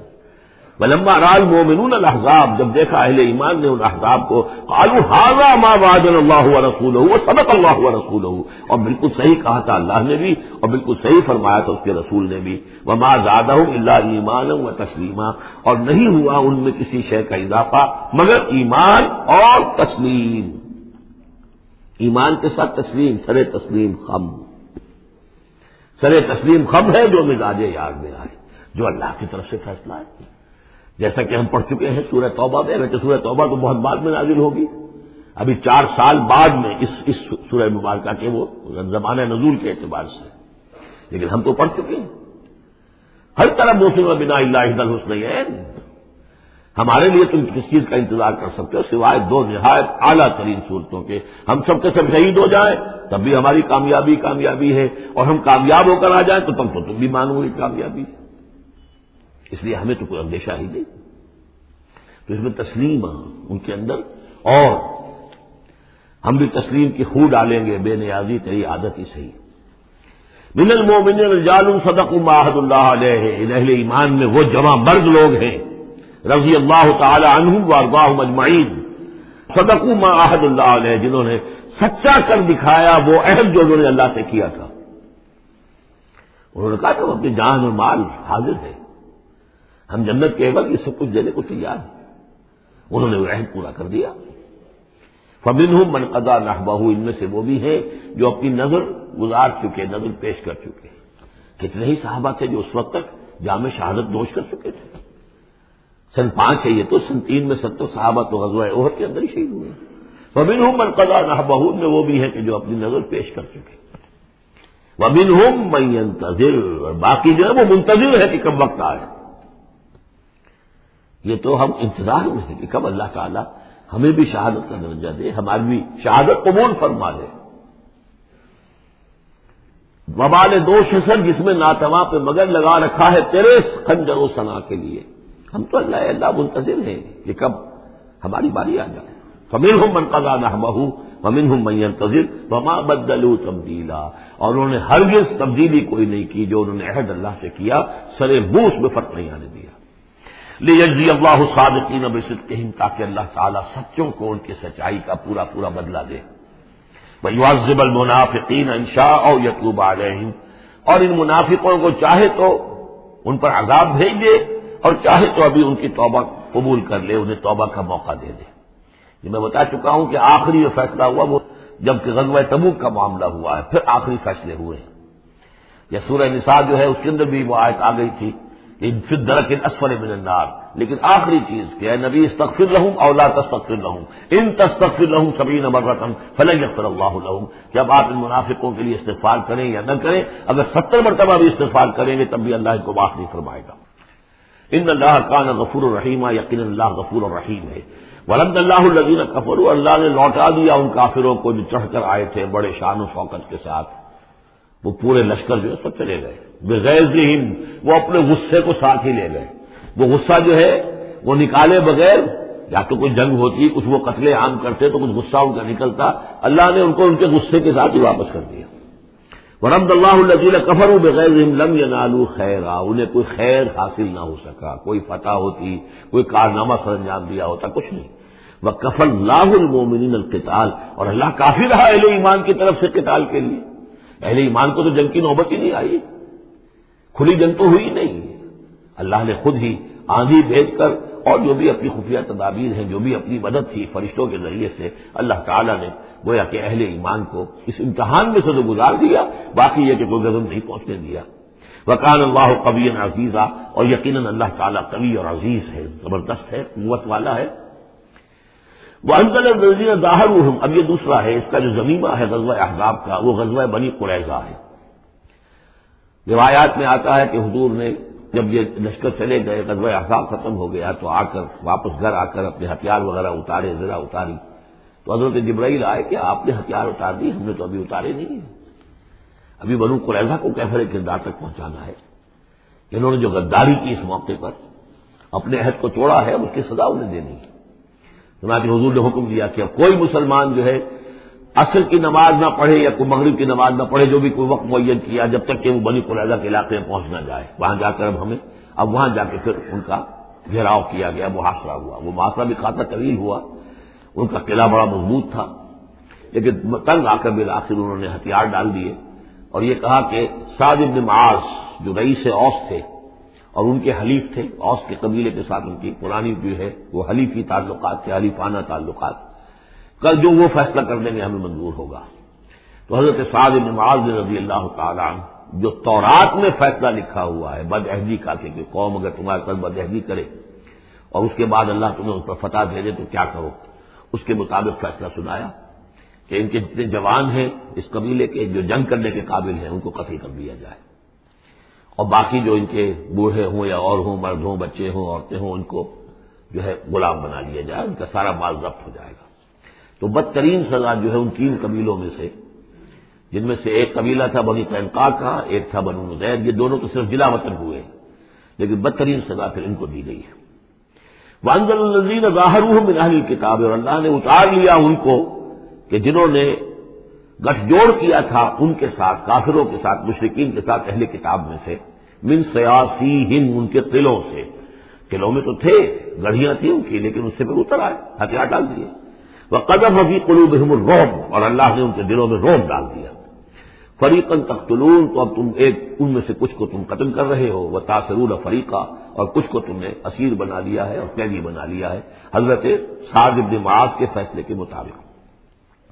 وَأَوْرَثَكُمْ أَرْضَهُمْ وَدِيَارَهُمْ، اللہ نے تمہیں وارث بنا دیا ان کی زمینوں کا بھی اور ان کے مکانوں کا، گھروں کا، ان کے قلعوں کا، وَأَمْوَالَهُمْ، اور ان کے اموال کا، وَأَرْضًا لَّن تَطَئُوهَا، اور ابھی بہت سی زمینیں ہیں جن پہ ابھی تمہارے قدم نہیں گئے، اللہ تعالیٰ تمہیں وہ دے گا۔ چنانچہ اس کے بعد اللہ نے فتح دینی جو شروع کی ہے۔ غزوہ احزاب جو ہے در حقیقت یہ ایک ٹرننگ پوائنٹ تھا حضور کی سیرت کے اندر، اس لیے کہ اس کے بعد حضور نے کہہ بھی دیا تھا غزوہ احزاب کے بعد، صحابہ کو خوشخبری دے دی تھی، لن تغزوکم قریش بعد عامکم ھذا، مسلمانوں اس سال کے بعد اب قریش تم پر دوبارہ حملہ آور نہیں ہوں گے۔ ان کی آخری یہ اٹیمپٹ تھی جو انہوں نے کر لی ہے، اب ان میں ہمت نہیں ہوگی کہ وہ دوبارہ چڑھائی کر کے آئیں، ولکنکم تغزونہم، بلکہ اب تم چڑھائی کرو گے۔ وہ چڑھائی اگلے ہی سال سن 6 میں حضور نے کی، لیکن حضور نے کس طرح کی چڑھائی کی کہ عمرے کے لیے جا رہے ہیں ہم، تو ہتھیار نہیں ہے، ہتھیار بند ہے، احرام باندھا ہوا ہے۔ اب ایک ایسی سچویشن پیدا ہوئی مکے والوں کے لیے، نہ وہ نگلا جائے نہ اگلا جائے، کہ ان کی پرانی روایات ہے یہ کہ کسی کو بھی عمرے کے لیے، حج کے لیے کوئی آئے اسے نہیں روک سکتے، لیکن مسلمانوں کو کیسے آنے دیں، اور روکے تو کیسے روکے؟ بالآخر انہوں نے فیصلہ کیا ہم کسی ضرورت نہیں آنے دیں گے۔ ادھر حضور نے پھر جو ہے بیعت لے لی کہ اب یہاں سے ہم کوئی بھی زندہ نہیں جائے گا، سب جانے یہیں دے دیں گے۔ بیعت علی الموت، بیعت رضوان جو ہوئی اس موقع پر، وہ بیعت علی الموت تھی، یہیں پر جانے دے دیں گے۔ جس کی خبریں وہاں پہنچی تو ان کے چھکے چھوٹ گئے، بہرحال پھر صلح ہوئی، جس صلح کو کہا ہے اللہ تعالیٰ نے انا فتحنا لک فتحا مبینا، تو فتح کا جو ہے دروازہ کھل گیا ہے غزوہ احزاب کے فوراً بعد، اور اسی کی طرف اشارہ ہے وہ ارضا لم تطئوها، ابھی بہت سی زمینیں جن پر مسلمانوں تمہارے قدم نہیں پہنچے، تمہارے قدم نہیں پہنچے، ابھی تم نے گھوڑے نہیں دوڑائے ہیں، ابھی وہ تو زمینیں اب کہاں سے کہاں تک آپ سمجھیے کہ 30 سال کے اندر اندر کہاں سے کہاں تک مسلمانوں کی حکومت ہو گئی. تو وہ سارا اشارہ اس میں ہے. خاص طور پر خیبر سن 7 میں یہودیوں کا گڑھ پتہ ہو گیا. وکان اللہ علی کل شیء قدیر، اور اللہ تعالیٰ ہر چیز پر قادر ہے. اب یہاں سے وہ مضمون شروع ہو رہا ہے کہ جو پہلے رکوع میں تھا. کچھ جو مجلسی اصلاحات ہیں، یوں سمجھیے کہ ان کی پہلی قسط وہ ہے جو سورہ احزاب میں آ رہی ہے. 5ویں سال عرب میں پردے کا رواج نہیں تھا، چادر کا رواج تھا، مرد بھی عورت بھی. باہر جب نکلتا تھا تو ایک لمبی سی چادر لے کر، لیکن یہ کہ مردوں کے صرف کندھے پر وہ پڑی ہوتی تھی. عورتیں یہ ضرور تھا کہ اسے اپنا تقریباً پورے جسم میں وہ لپیٹ لیتی تھی اس میں، لیکن چہرے پر کچھ نہیں، سر پہ کچھ نہیں. سر پر اگر ہو گیا ورنہ چہرہ کھلا. یہ وہاں کے رواج تھے. گھروں میں بے دھڑک جا رہے ہیں آ رہے ہیں، اور جو بھی تھا وہاں پر جو صورتحال تھی. اب اس میں جو تدریجاً اصلاح کی گئی تو پہلی بات جو سمجھنے کی ہے وہ یہ ہے کہ اصلاح کا آغاز ہوا چیریٹی بگنز ایٹ ہوم، نبی کے گھر سے آغاز کیا گیا، اور نبی کی بیویوں کو سب سے پہلے مخاطب کیا گیا.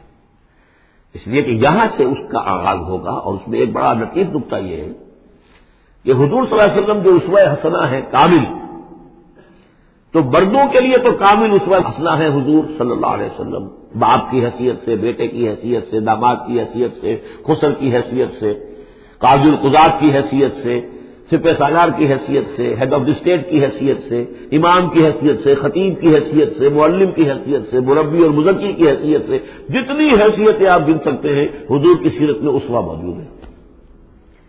ایک پہلو سے اسوے میں کمی ہے، اور وہ کمی کیا ہے؟ عورتوں کے جو خاص نسوانی معاملات ہوتے ہیں اس میں تو حضور اسوہ نہیں بن سکتے. حضور تو مرد ہے، تو عورتوں کی زندگی کا ایک حصہ ہے کہ نہیں؟ تو عورتوں میں بھی اسوہ کون ہے؟ وہ آپ کے ازواج مطہرات کو اسوہ بنایا جا رہا. اس لیے اصلاح کا عمل ان سے شروع کیا گیا، اور ان کو گویا کہ کہہ دیا گیا کہ تم اگر نیکی کرو گی دوہرا اجر پاؤ گی. کیوں؟ کہ تمہیں تو دیکھ کر تمام مسلمان خواتین نے جو تمہارے نقش قدم کی پیروی کرنی ہے، اور خدا نے خواستہ تم نے کوئی غلط حرکت کی تمہیں دوہری سزا ملے گی، اس لیے کہ تم تو ان کے لیے اب اسوہ ہو. تو گویا کہ اسی سورہ مبارکہ میں حضور کے بارے میں آیت آئی ہے لقد کان لکم فی رسول اللہ اسوۃ حسنہ. لیکن حضور کے اس اسوے میں جو ایک پہلو سے کمی ہے کہ خواتین کے لیے ان کے جو مخصوص نسوانی معاملات ہیں ان کے لیے حضور کی شخصیت میں اسوہ نہیں ہے، اس خلا کو پر کیا ہے ازواج مطہرات کے ذریعے سے. یا ایھا النبی قل لازواجک، اے نبی کہہ دیجیے اپنی بیویوں سے، ان کنتن تردن الحیات الدنیا وزینتہا فتعالین امتعکن واسرحکن سراحا جمیلا. یہ واقعہ ایلا ہے. اب آپ کو معلوم ہے کہ جب مسلمانوں کے ہاں اب خوشحالی آ گئی، اب فتح کا دور شروع ہو گیا، مال غنیمت بھی آیا ہے، تو عام مسلمانوں کے گھر میں خوشحالی ہو گئی، تو ازواج مطہرات بنائے طبع بشری ان کی طرف سے بھی ایک تقاضا آیا کہ اب ہمارا بھی نفقہ، ہمارا خرچہ کچھ بڑھایا جائے. اس مطالبے کو حضور نے اتنا ناپسند کیا کہ قسم کھا لی کہ 1 مہینے تک میں گھر میں کسی گھر میں نہیں جاؤں گا، کسی اپنی اہلیہ محترمہ سے ملاقات نہیں کروں گا. اور مسجد کے ساتھ ہی ایک بالا خانہ سا تھا، اس میں آپ نے اپنا جو ہے وہ قیام کر لیا. تو ایک طوفان مچ گیا مدینے میں. اب حضرت ابوبکر کی بیٹی حضرت عائشہ حضور کے گھر میں ہے، حضرت عمر کی بیٹی حضرت حفصہ حضور کے گھر میں ہے کہ اب یہ کیا ہو رہا ہے، کیا ان کو طلاق ہو جائے گی، کیا ہوگا، حضور نے کیا فیصلہ کر لیا ہے. اس کو ایلا کہتے ہیں، کچھ عرصے کے لیے بیویوں سے قطع تعلق کر لینا. اور یہ سورہ الذین یولون من نسائہم، اس کا حکم جو ہے وہ آ چکا. 4 مہینے سے زیادہ کی اجازت نہیں ہے. لیکن یہ کہ بہرحال یہ جب حضور نے کیا تو اس کے بعد پھر یہ آیات نازل ہوئی کہ نبی اب آپ صاف 2 آپشن رکھ دیجئے اپنی ازواج کے سامنے. اگر تو انہیں دنیا چاہیے تو وہ خود آیات ہی میں دیکھ لیجئے، ان کنتن تردن الحیات الدنیا، کہ اگر تو تم چاہتی ہو دنیا کی زندگی، اس کی زیبائش اور آرائش، وزینتہا فتعالین، آؤ امتعکن، میں تمہیں مال و متاع دے دوں گا، واسرحکن سراحا جمیلا، پھر میں اپنے گھر سے تمہیں رخصت کر دوں گا خوبصورتی کے ساتھ. کوئی دنگا نہیں، کوئی فساد نہیں، کوئی لڑائی نہیں، لیکن یہ کہ پھر تم میرے گھر میں نہیں رہ سکتے، پھر میں اپنے ہاتھ سے تمہیں رخصت کر دوں گا. وَإِن كُنتُنَّ تُرِدْنَ اللَّهَ وَرَسُولَهُ، اور اگر تم طالب ہو اللہ کی اور رسول کی، ان کی رضا چاہتی ہو، وَالدَّارَ الْآخِرَةَ، اور بجائے اس دنیا کے تم آخرت کا گھر جو ہے اس کی طالب بن جاؤ، فإن اللہ أعد للمحسنات منکم اجرا عظیما، تو اللہ تعالیٰ نے تم جیسی نیک بیویوں کے لیے اللہ تعالیٰ نے بہت بڑا اجر جو ہے وہ فراہم کیا ہے، تیار کیا ہے۔ یعنی وہ آپشن تمہارا ہے، اگر دنیا کی آسائش چاہیے تو آؤ، فیصلہ کر لو، چوز کر لو، چوائس از یورس۔ میں تمہیں مال و متاع دے کر اپنے گھر سے رخصت کر دوں گا خوبصورتی کے ساتھ، اور اگر میرے ہاں رہنا ہے تو پھر تو یہی ہے، فقر ہے، فاقہ ہے، یہ اختیاری فقر تھا آپ کا۔ اور اس میں ظاہر بات واقعہ یہی ہے کہ جب یہ بات رکھی گئی سب سے پہلے حضرت عائشہ نے کہا میں تو اللہ اور اس کے رسول کو منتخب کرتی ہوں، اور ایک ایک کر کے تمام ازواج نے یہ کہا، اپنے تمام مطالبات سے وہ دستبردار ہو گئی، اور پوری زندگی اس طرح گزری ہے کہ کبھی 2 وقت جو ہے چولہا گرم نہیں ہوا ہے محمد کے گھر میں صلی اللہ علیہ، کسی بھی گھر میں، کسی بھی زوجہ محترمہ کے گھر میں۔ یا نساء النبی من یات منکن بفاحشۃ مبینۃ، اے نبی کی بیویوں، اگر خدا نخواستہ بالفرض تم میں سے کسی کی طرف سے کسی کھلی بے حیائی کا ارتکاب ہوا، یضاعف لها العذاب ضعفین، اسے عذاب دیا جائے گا دگنا، وکان ذلک علی اللہ یسیرا، اور یہ اللہ پر بہت آسان ہے، یہ نہ سمجھنا نبی کی بیوی ہے تو نبی ہمیں بچا لے گا۔ اسی لیے قرآن مجید میں بار بار آتا ہے حضرت نوح کی بیوی، حضرت لوط کی بیوی، حضرت لوط کی بیوی کا ذکر بہت زیادہ ہے۔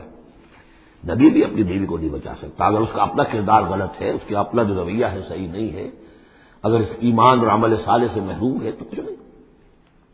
چنانچہ حضور نے ایک مرتبہ اپنے قریبی گھرانے کی جو خواتین تھیں ان کو بٹھایا اور ایک ایک کا نام لے لے کر کہا ہے، یا فاطمہ بنت محمد صلی اللہ علیہ وسلم انقذی نفسک من النار فانی لا املک لک من اللہ شیئا، اے فاطمہ محمد کی بیٹی خود اپنے آپ کو آگ سے بچاؤ، نکالو اپنے آپ کو آگ سے اپنے عمل سے، اس لیے کہ مجھے اللہ کے ہاں کوئی اختیار تمہارے بارے میں حاصل نہیں ہوگا، اگر فاطمہ کے بارے میں نہیں تو میں کس کے بارے میں؟ یا صفیہ تو امت رسول اللہ، اے صفیہ اللہ کے رسول کی پھوپھی، انقذی نفسک من النار فانی لا املک لک من اللہ شیئا، اپنے آپ کو جہنم کی آگ سے بچانے کی کوشش کرو، اسے نکالو اپنے آپ کو، اور میں قیامت کے دن میں اللہ کے محاسبے کے وقت میں تمہارے کام نہیں آ سکوں گا۔ ومن یقنط منکن للہ ورسولہ، تو اب جو کوئی بھی تم میں سے اللہ اور اس کے رسول کی اطاعت پر کاربند ہو جائے، فرما برداری اختیار کرے، وتعمل صالحا، اور نیک عمل کرے، نوتہا اجرہا مرتین، تو اسے ہم اس کا اجر بھی دیں گے دوہرا، غلطی کرو گی تو سزا دگنی، اور صحیح طرز عمل ہوگا ایمان اور عمل صالح والا تو اجر بھی تمہارا دگنا ہوگا۔ اعتدنا لہا رزقا کریما، اور اس کے لیے اللہ تعالیٰ نے ہم نے بہت ہی رزق کریم باعزت روزی کا اہتمام جنات کے اندر کیا ہوا ہے۔ یا نساء نبی لستن کاحد من النساء، ہے نبی کی بیویوں تم عام عورتوں کے مانند نہیں ہو، تم نبی کی بیویاں ہو۔ یہاں اس کو سمجھ لیجیے، مراد کیا ہے کہ تمہیں اسوہ بننا ہے امت کی تمام خواتین کے لیے تا قیامت۔ لستن کاحد من النساء، اب پہلی ہدایت یہ دی گئی اتقیتن فلا تخضعن بالقول۔ اب ظاہر بات ہے، پہلی یوں سمجھیے کہ جو بھی معاشرے کا نقشہ میں کھینچ چکا ہوں کہ لوگ آتے تھے گفتگو کرتے تھے بے دھڑک، پہلی بات تو یہ آپ نے فرمائی کہ اگر تم تقویٰ دل میں رکھو اور لوگوں سے بات کرتے ہوئے اپنی آواز میں لوچ پیدا نہ کرو، نرمی پیدا نہ کرو۔ ظاہر بات ہے عورت کی آواز اس کے اندر مرد کے لیے کشش ہے، اور اگر کہیں طرح اس میں لوچ بھی ہو تو اگر کسی کے دل میں کوئی خباثت ہے، کوئی گندگی ہے، منافق بھی تو اسی معاشرے میں تھے نا، اور وہ تو کوئی موقع نہیں جانے دینا چاہتے تھے کوئی اسکینڈل اٹھانے کا حضور کے خلاف اگر ہو جائے۔ سورہ نور میں ہم پڑھ چکے ہیں کہ حضرت عائشہ تک پر توبت لگ گئی۔ تو یہ کہ اگر فیتما الذی فی قلبہ مرض، کہ کہیں تم تو اپنی شرافت اور مروت کی وجہ سے نرم انداز میں بات کرو، اور جس کے دل میں کوئی روگ ہے، منافقت کا روگ ہے، بیماری ہے، وہ کوئی اور ہی امید لگا لے کہ شاید ان کی کوئی توقع، شاید میں یعنی یہاں پہ اگر کوئی محنت کروں، کوشش کروں تو شاید میری دال گل جائے، کسی بری نیت اور ارادے کو دل میں پال لے۔ وقلنا قولا معروفا، بات کرو بڑی معروف انداز میں، لیکن انداز جو ہے اس میں وہ سختی کا ہونا چاہیے، بجائے اس کے کہ اس کے اندر وہ نرمی ہو اور شیرینی ہو۔ وقرن فی بیوتکن، دوسری ہدایت اپنے گھروں کے اندر قرار پکڑو، تمہارا اصل مقام جو ہے وہ گھر ہے۔ اب یہ اصول دیے جا رہے ہیں، یعنی سمجھیے کہ یہ اصلاحات جو ہو رہی ہیں، مخلوط معاشرہ نہیں ہے اسلامی معاشرہ، عورت کا اصل مقام اس کا گھر ہے، ماں کی حیثیت سے، بہن کی حیثیت سے، بیٹی کی حیثیت سے، بیوی کی حیثیت سے، گھر کے اندر۔ وقرن فی بیوتکن ولا تبرجن تبرج الجاہلیۃ الاولی، اور مت نکلو باہر بن سور کر جیسے کہ جاہلیت اولا میں رواج تھا۔ جاہلیت، پچھلی جاہلیت جو تھی اسلام کے آنے سے پہلے جو تہذیب، جو کلچر وہاں تھا، وہ طریقتکم المثلی، وہ بھی کہتے ہوں گے کہ ہمارا بڑا مثالی کلچر ہے یہ، اس کلچر کو اب چھوڑو. اور یہ جو بند سمر کر باہر نکلنے والی بات ہے کہ تبرج کہتے ہیں کہ نمایاں ہونا، یعنی عورت اگر بناؤ سگار کر کے نکلتی ہے مردوں میں تو کیا چاہتی ہے؟ وہ چاہتی ہے کہ لوگوں کی نگاہیں میری طرف اٹھے، میں توجہات کا مرکز بن جاؤں. یہ کام اب چھوڑ دو بالکل. اگر خدا نے خاصہ کہیں ہے بھی کسی کا کوئی پس منظر میں، تو اس کی دوسری ہدایت یہ ہے گھروں میں قرار پکڑو، گھروں میں رہو، گھروں میں بیٹھو. وقرن فی بیوتکن ولا تبرجن تبرج الجاہلیۃ الاولی واقمن الصلاۃ وآتین الزکاۃ واطیعن اللہ ورسولہ، اور نماز قائم کرو اور زکوٰۃ ادا کرو اور اللہ کی اور اس کے رسول کی اطاعت پر کاربند رہو. انما یرید اللہ لیذھب عنکم الرجس اہل البیت ویطہرکم تطہیرا. اے نبی کے گھر والوں، یا اہل البیت اب آ گیا یہاں پہ نبی کے گھر والوں، اس سے پہلے ہم پڑھ چکے ہیں. یہ اہل البیت حضرت سارہ کو خطاب کیا تھا فرشتوں نے، یہ سلام ہو آپ کو اے نبی کے گھر والوں اہل البیت. اور یہاں ساری گفتگو جو ہو رہی ہے وہ حضور کے ازواج سے ہو رہی ہے. تو اہل بیت اصلاً ہے حضور کی ازواج مطہرات. البتہ یہ ہم مانتے ہیں کہ حدیث ہے حضور نے یہ چاہا ہے، جو آپ کو محبت تھی حضرت فاطمہ سے، حضرت علی سے اور حضرات حسنین سے رضی اللہ تعالی عنہم، آپ نے فرمایا اللہم ہؤلاء اہل بیتی، اے اللہ یہ بھی میرے اہل بیت ہے. بس یہاں پر بھی کا اضافہ کر لیجئے، کوئی حرج نہیں. اصل اہل بیت ازواج مطہرات ہے، لیکن اے اللہ یہ بھی میرے اہل بیت ہے. تو فرمایا اے نبی کے گھر والوں، یعنی اے نبی کی بیویوں، اللہ تعالیٰ یہ چاہتا ہے کہ تم سے ہر نوع کی برائی کو، گندگی کو بالکل دور کر کے تمہیں پاک اور صاف کر دے. یطہرکم تطہیرا، پوری طرح پاک اور صاف کر دے. کیوں؟ تمہیں اسوہ بننا ہے، تمہیں نمونہ بننا ہے. نمونہ تو بے داغ ہونا چاہیے، جیسے محمد رسول اللہ صلی اللہ علیہ وسلم کی شخصیت ہے، آئیڈیل پرسنالٹی، آئیڈیل، تو آئیڈیل تو بے داغ ہونا چاہیے. اسی طریقے سے تم جس مقام پر ہو کہ اب خواتین امت کے لیے، پوری امت مسلمہ کی عورتوں کے لیے تمہیں اسوہ بننا ہے. وَاذْكُرْنَ مَا يُتْلَىٰ فِي بُيُوتِكُنَّ، اور ذرا یاد کیا کرو جو کچھ کے تلاوت کی جاتی ہے تمہارے گھروں میں، من آیات اللہ، اللہ کے آیات میں سے تمہارے گھروں میں وہی اترتی ہے محمد رسول اللہ صلی اللہ علیہ وسلم.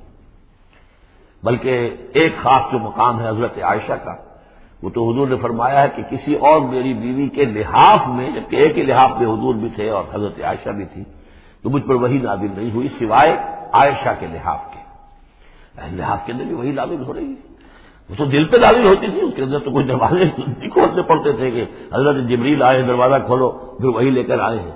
وہ تو یہ کہ فرشتہ ہے اور دل پر نازل کر رہا ہے. تو فرمایا کہ تمہارے گھروں میں اللہ کی آیات کی تلاوت کی جا رہی ہے، والحکمہ، اور نبی کی زبان مبارک سے جو احادیث ہے جو آپ بیان کر رہے ہیں، سب سے بڑھ کر تو تمہارے سامنے آ رہی ہے حکمت نبوی، یعنی وہ جو وحی یہ خفی ہے اس کا بھی سب سے بڑھ کر تمہارے سامنے جو ہے چرچا ہو رہا ہے. ان اللہ کان لطیفا خبیرا، یقین اللہ تعالیٰ بہت باریک بین ہے اور باخبر ہے. اب وہ آیت آ گئی ہے، آیت نمبر 35 جس کا میں نے تذکرہ کیا تھا، سورہ نور کی آیت نمبر 35. وہ ہے حقیقت ایمان پر. اللہ نور السماوات والارض مثل نورہ کمشکاۃ فیہا مصباح، المصباح فی زجاجہ، الزجاجۃ کأنہا کوکب درری یوقد من شجرۃ مبارکۃ زیتونۃ لا شرقیۃ ولا غربیہ یکاد زیتها یضیء ولو لم تمسسہ نار نور علی نور یہدی اللہ لنورہ من یشاء ویضرب اللہ الامثال للناس واللہ بکل شیء علیم. یہ ایک آیت ہے، بڑی آیت ہے. ایمان کی ماہیت، ایمان کی حقیقت، ایمان کے اجزاء ترکیبی. اب اس ایمان کا ظہور جو انسانی شخصیت میں ہوتا ہے، اور اس کو اب یہاں پہ 10 صفات جو ہے گنوائی گئی ہے.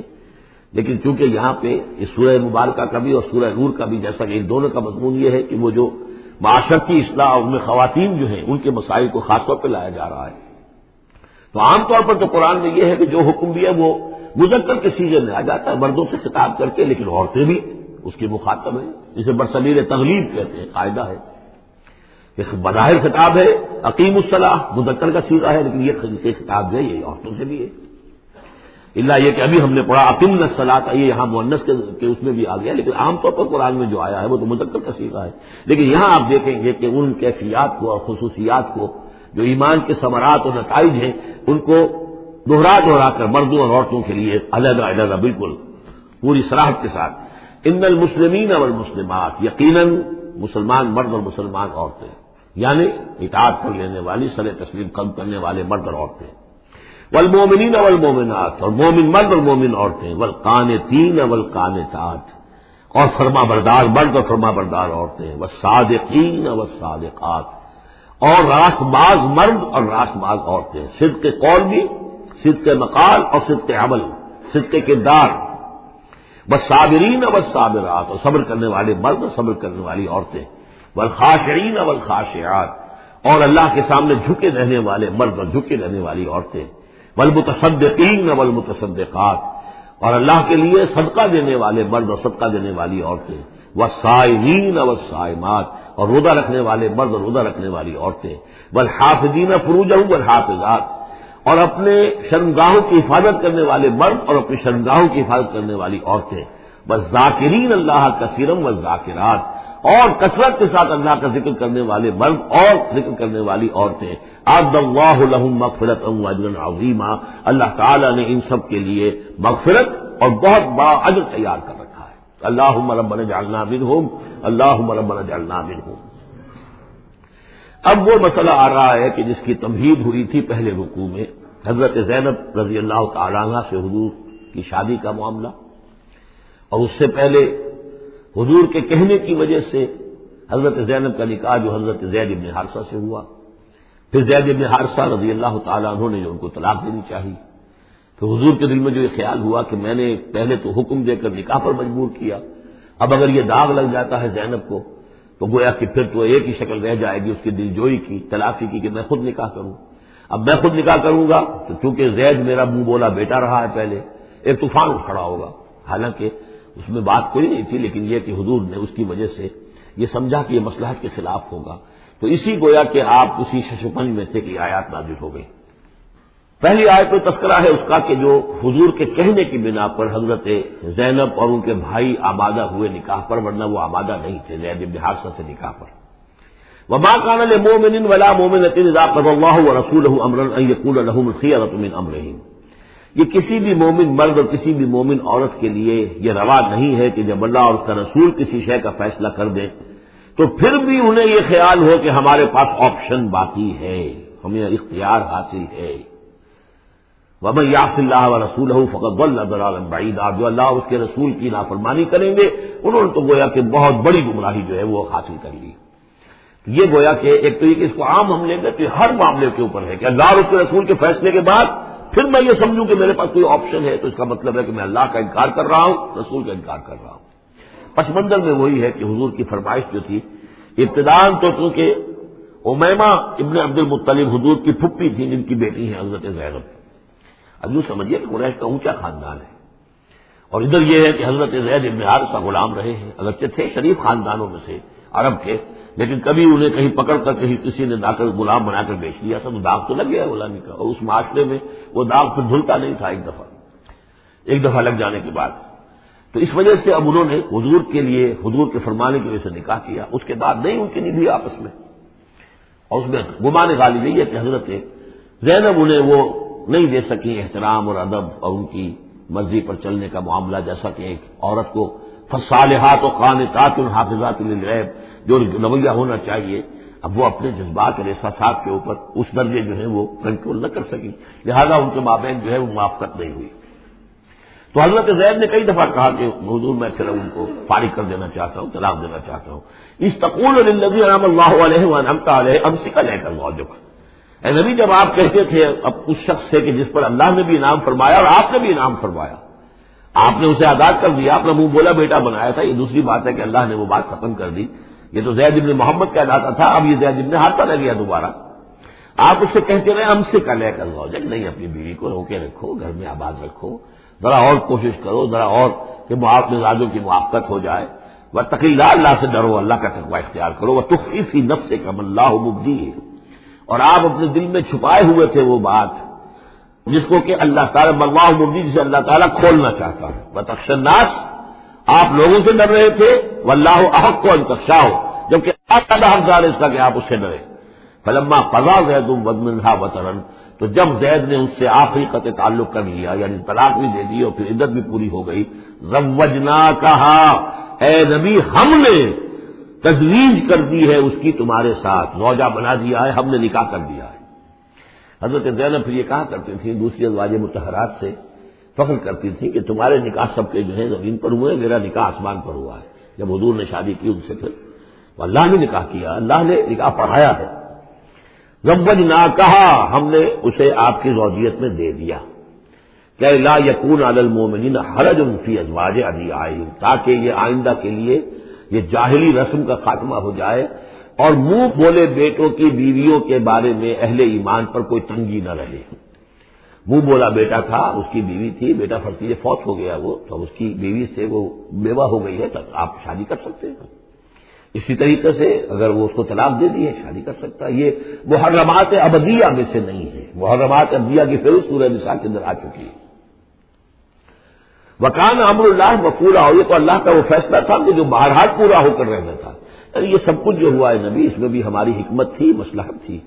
کسی اور کے ذریعے سے یہ بات ہوتا تو یہ رسم ٹوٹتی نہ۔ بعض چیزیں رسمیں ایسی ہوتی ہیں کہ اتنی گہری ہوتی ہیں، ان کے اوپر لوگوں کا اتنا جو وثوق ہوتا ہے، یہ تو جب تک آپ کے ذریعے سے یہ رسم جو ہے غلط نہ ٹوٹتی تو اس کے ٹوٹنے کا امکان نہیں تھا۔ ہم نے اس کے لیے یہ سارا معاملہ کیا ہے۔ ما کان علی النبی من حرج فیما فرض اللہ له، نبی پر کوئی حرج نہیں ہے، کوئی مذائقہ نہیں ہے اس چیز میں جو اللہ نے اس کے اوپر عائد کر دی ہے، فرض کر دی ہے۔ سنت اللہ فی الذین خلوا من قبل، اور یہ اللہ کا وہ طریقہ ہے جو ان لوگوں کے بارے میں رہا جو پہلے گزر چکے۔ اللہ کے نبیوں کے ساتھ، رسولوں کے ساتھ اللہ کا یہ معاملہ رہا ہے۔ وکان امر اللہ قدرا مقدورا، اور یہ تو اللہ کا وہ معاملہ تھا کہ جو گویا کہ طے تھا، مقرر ہو چکا تھا، ہماری مشیت میں یہ پہلے سے طے تھا۔ الذین یبلغون رسالات اللہ، وہ اللہ کے نبی کہ جو اللہ کے پیغامات کو پہنچانے پر مامور ہوتے ہیں، وَيَخْشَوْنَهُ، اور صرف اسی سے ڈرتے ہیں، وَلَا يَخْشَوْنَ أَحَدًا إِلَّا اللَّهَ، اور نہیں ڈرتے کسی اور سے اللہ کے سوا، وَكَفَىٰ بِاللَّهِ حَسِيبًا، اور اللہ تعالیٰ کافی ہے کفایت کرنے والا یا حساب لینے والا۔ مَا كَانَ مُحَمَّدٌ أَبَا أَحَدٍ مِّن رِجَالِكُمْ، دیکھو محمد تم میں سے کسی مرد کے باپ نہیں ہے۔ حضور کو اللہ تعالیٰ نے اولاد نرینہ نہیں دی، جو دی تھی بچپن ہی میں اسے اٹھا لیا۔ آخری عمر میں بھی یہ سمجھ لیا کہ حضرت ماریہ قبطیہ، ان کے بطن سے حضرت ابراہیم کی ولادت ہوئی ہے۔ اور یہ ایک عجیب مسئلہ ہے کہ حضرت ابراہیم کے عقد میں یا آپ کے نکاح میں آئیں ہاجرہ، وہ بھی مصر کی تھی جن سے اسماعیل کی ولادت ہوئی۔ اسماعیل کی نسل میں حضور ہے صلی اللہ علیہ وسلم، پھر مصر ہی سے ایک ماریہ قبطیہ آ رہی ہے، اور ان کے بطن سے جو بیٹا ہوا اس کا نام حضور نے ابراہیم رکھا۔ اور حضور کو بہت محبوب بھی تھا، لیکن وہ بہت ہی چھوٹا سا تھا، بچپن میں ہی فوت ہو گیا ہے، اور حضور کو اس کا افسوس بھی ہوا۔ یا ابراہیم و انا لفراقک محزونون، یا ابراہیم ہم تمہاری جدائی سے بڑے محزون ہیں، ہمیں رنج ہے۔ بہرحال ما کان محمد ابا احد من رجالکم، تمہارے مردوں میں سے کسی کے باپ نہیں ہے۔ یہ زید بن حارثہ کے باپ نہیں ہے۔ زید بن حارثہ منہ بولا بیٹا تھا، اب جب کہ ہم نے حکم نازل کر دیا ہے اب وہ ساتھ سلسلہ منقطع ہو گیا۔ ولکن رسول اللہ و خاتم النبیین، بلکہ یہ اللہ کے رسول ہیں اور نبیوں کی مہر ہیں۔ اب نبوت ختم ہو رہی ہے ان پر، اب کوئی نبی آنے والا نہیں، لہذا جتنی بھی رسومات جاہلیت کی تھیں اگر ان کے ذریعے سے وہ ختم نہ ہو تو پھر کس کے ذریعے سے ختم ہوگی؟ یہ ہے اس میں جو دلیل مضمر ہے کہ یہ جو کڑوا گھونٹ ہے محمد صلی اللہ علیہ وسلم بھی تو آپ کو کرنا ہی تھا، اس لیے کہ یہ جاہلانہ رسمیں جو ہیں اگر آپ اس کے اندر یہ اقدام نہ کرتے اور آپ نے اپنے منہ بولے بیٹے کی بیوی سے اگر شادی نہ کی ہوتی تو یہ رسم ختم نہیں ہو سکتی تھی۔ اور یہی بات بتائی جا رہی ہے لوگوں کو، ما کان محمد ابا احد من رجالکم ولکن رسول اللہ و خاتم النبیین، وہ تو اللہ کے رسول ہیں اور خاتم النبیین۔ اب اس میں بڑا باریک نقطہ ہے، وہ نوٹ کر لیجئے۔ رسالت حضور کی دائم و قائم ہے، چل رہی ہے ابھی تک۔ فرق صرف یہ ہے کہ اس وقت تک براہ راست آپ بنفس نفیس اپنی رسالت کے فرائض ادا کر رہے تھے، اب بائی پراکسی ہے، اب امت کے ذریعے سے ہے۔ جو بھی آپ کے امتی ہیں، جو بھی دین کے خادم ہیں، جو بھی قرآن کے پیغام کو پہنچا رہے ہیں، جہاں تک پہنچا رہے ہیں وہ رسالت محمدی کا پیغام پہنچ رہا ہے، رسالت محمد کی ہے صلی اللہ علیہ وسلم۔ جیسے کہ ہم نے سورہ انعام میں آیت پڑھی تھی، اوحی الی ھذا القرآن لانذرکم بہ ومن بلغ، اے نبی ان سے کہہ دیجئے یہ قرآن مجھ پر وحی کیا گیا ہے تاکہ اس کے ذریعے سے میں تمہیں بھی خبردار کر دوں اور جسے بھی یہ قرآن پہنچ جائے۔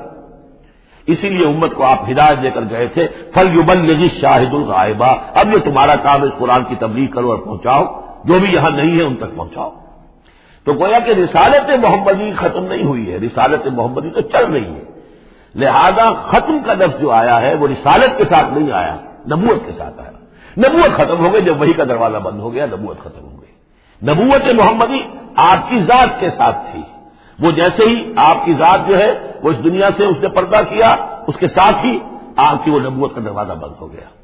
لیکن رسالت محمدی وہ تو دائم و قائم ہے۔ اسی لیے یاد دیکھیے ولیکن رسول اللہ ہے وخاتم النبیین، آپ تو اللہ کے رسول ہیں اور دائم ہیں اور قائم ہیں، اور خاتم النبیین ہے اور نبیوں کی مہر ہے، وکان اللہ بکل شیء علیما، اور یقیناً اللہ تو ہر چیز کا علم رکھنے والا ہے۔ یا ایھا الذین آمنوا اذکروا اللہ ذکرا کثیرا وسبحوہ بکرۃ واصیلا هو الذی یصلی علیکم وملائکتہ لیخرجکم من الظلمات الی النور وکان بالمؤمنین رحیما۔ صدق اللہ العظیم۔ اہل ایمان اللہ کا ذکر کیا کرو کثرت کے ساتھ۔ ذکر کثیر سے مراد کیا ہے کہ انسان کسی بھی حال میں ہو اللہ کو یاد رکھے۔ پنجابی میں ایک کہاوت ہے، ہتھ کارول دل یارول۔ کام آپ کر رہے ہیں، کوئی بھی کر رہے ہیں، لیکن یہ کہ آپ کا دل اللہ کے ساتھ لگا ہونا چاہیے۔ اس کا جو بہترین طریقہ ہے وہ یہ ہے کہ تمام جو بھی معمولات زندگی کے ہیں ان کے ساتھ ہی حضور صلی اللہ علیہ وسلم سے مسنون دعائیں ہیں۔ گھر میں داخل ہو رہے ہیں تو دعا مانگیے، باہر نکل رہے ہیں تو دعا مانگیے، بازار میں داخل ہو رہے ہیں تو دعا مانگیے، بازار سے باہر آ رہے ہیں دعا مانگیے، بیت الخلاء میں داخل ہو رہے ہیں دعا ہے۔ لیکن آپ کام بھی کر رہے ہیں ساتھ کے ساتھ، کوئی اضافی وقت آپ کا نہیں لگ رہا ہے، لیکن اس میں یہ ہے کہ آپ کا اللہ کے ساتھ ایک رشتہ قائم رہے۔ باقی یہ کہ قرآن سب سے بڑا ذکر ہے، پھر نماز، یہ تو ہم پڑھ چکے ہیں 21ویں پارے کی پہلی آیت، وَاتْلُ مَا أُوحِيَ إِلَيْكَ مِنَ الْكِتَابِ وَأَقِمِ الصَّلَاةَ إِنَّ الصَّلَاةَ تَنْهَىٰ عَنِ الْفَحْشَاءِ وَالْمُنكَرِ وَلَذِكْرُ اللَّهِ أَكْبَرُ۔ تو اللہ کا ذکر کرو کثرت کے ساتھ، وَسَبِّحُوهُ بُكْرَةً وَأَصِيلًا، اور صبح و شام اس کی تسبیح کرتے رہو۔ هُوَ الَّذِي يُصَلِّي عَلَيْكُمْ وَمَلَائِكَتُهُ، وہ تم پر اپنی رحمتیں بھیجتا رہتا ہے، اپنی عنایتیں اور شفقتیں نازل فرماتا رہتا ہے، نہ صرف وہ خود بلکہ اس کے ملائکہ بھی۔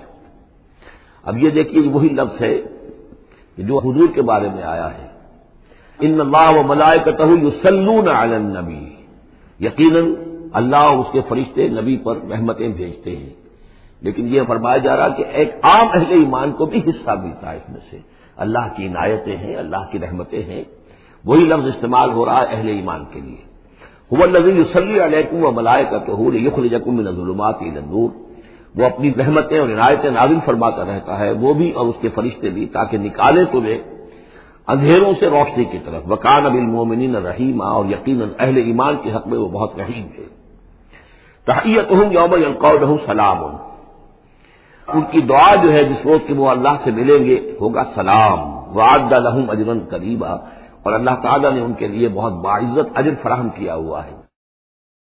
یا ایھا النبی انا ارسلناک شاہدا ومبشرا ونذیرا وداعیا الی اللہ باذنہ وسراجا منیرا۔ اے نبی، اب یہاں نوٹ کیجئے، اے نبی، ہم نے بھیجا ہے آپ کو۔ یہ نبوت اور رسالت کا کے درمیان جو ربط و تعلق ہے وہ بھی یہاں پر واضح ہو جائے گا۔ جیسے جس کسی شخص نے CSP کا امتحان پاس کر لیا، اب اس کی اپوائنٹمنٹ ہوتی ہے کسی جگہ پر، جاؤ وہاں پر DC لگو یا وہاں کوئی اور عہدہ جو ہے، ایک ہے اپوائنٹمنٹ، ایک ہے کارڈر۔ نبوت کارڈر ہے، اس کارڈر میں جو آ گئے ہیں، اب جن کو اللہ ان میں سے چاہتا ہے اپوائنٹ کرتا ہے کسی خاص قوم کی طرف، کسی خاص علاقے کی طرف، تو اس اپوائنٹمنٹ کے بعد وہ اب رسول ہے۔ یا ایھا النبی، اے نبی، اسی لیے کہا جاتا ہے کہ حضور کی نبوت کا ظہور جو ہوا ہے وہ پہلی وحی سے۔ وہ سورہ علق کی 5 آیتیں، اقرأ بسم ربک الذی خلق، خلق الانسان من علق، اقرأ وربک الاکرم الذی علم بالقلم، علم الانسان ما لم یعلم۔ اب ان 5 آیتوں میں کہیں تبلیغ کا حکم نہیں ہے، یہاں سے نبوت کا تو آغاز ہو گیا، لیکن یہ کہ رسالت کا آغاز ہوا ہے جب آپ کو تبلیغ کا حکم آیا، یا ایھا المدثر قم فانذر وربک فکبر۔ اب یہاں سے رسالت کا آغاز ہوا، تو نبوت اور رسالت کے اس فرق کو ذہن میں رکھیں۔ یا ایھا النبی، اے نبی، ہم نے بھیجا ہے آپ کو شاہداً گواہ بنا کر۔ اب اس پر ہم گفتگو کر چکے ہیں، لتکونوا شہداء علی الناس ویکون الرسول علیکم شہیدا، اور لیکون الرسول شہیدا علیکم وتکونوا شہداء علی الناس، سورہ بقرہ میں آیت آئی اور سورہ حج میں آ چکی ہے۔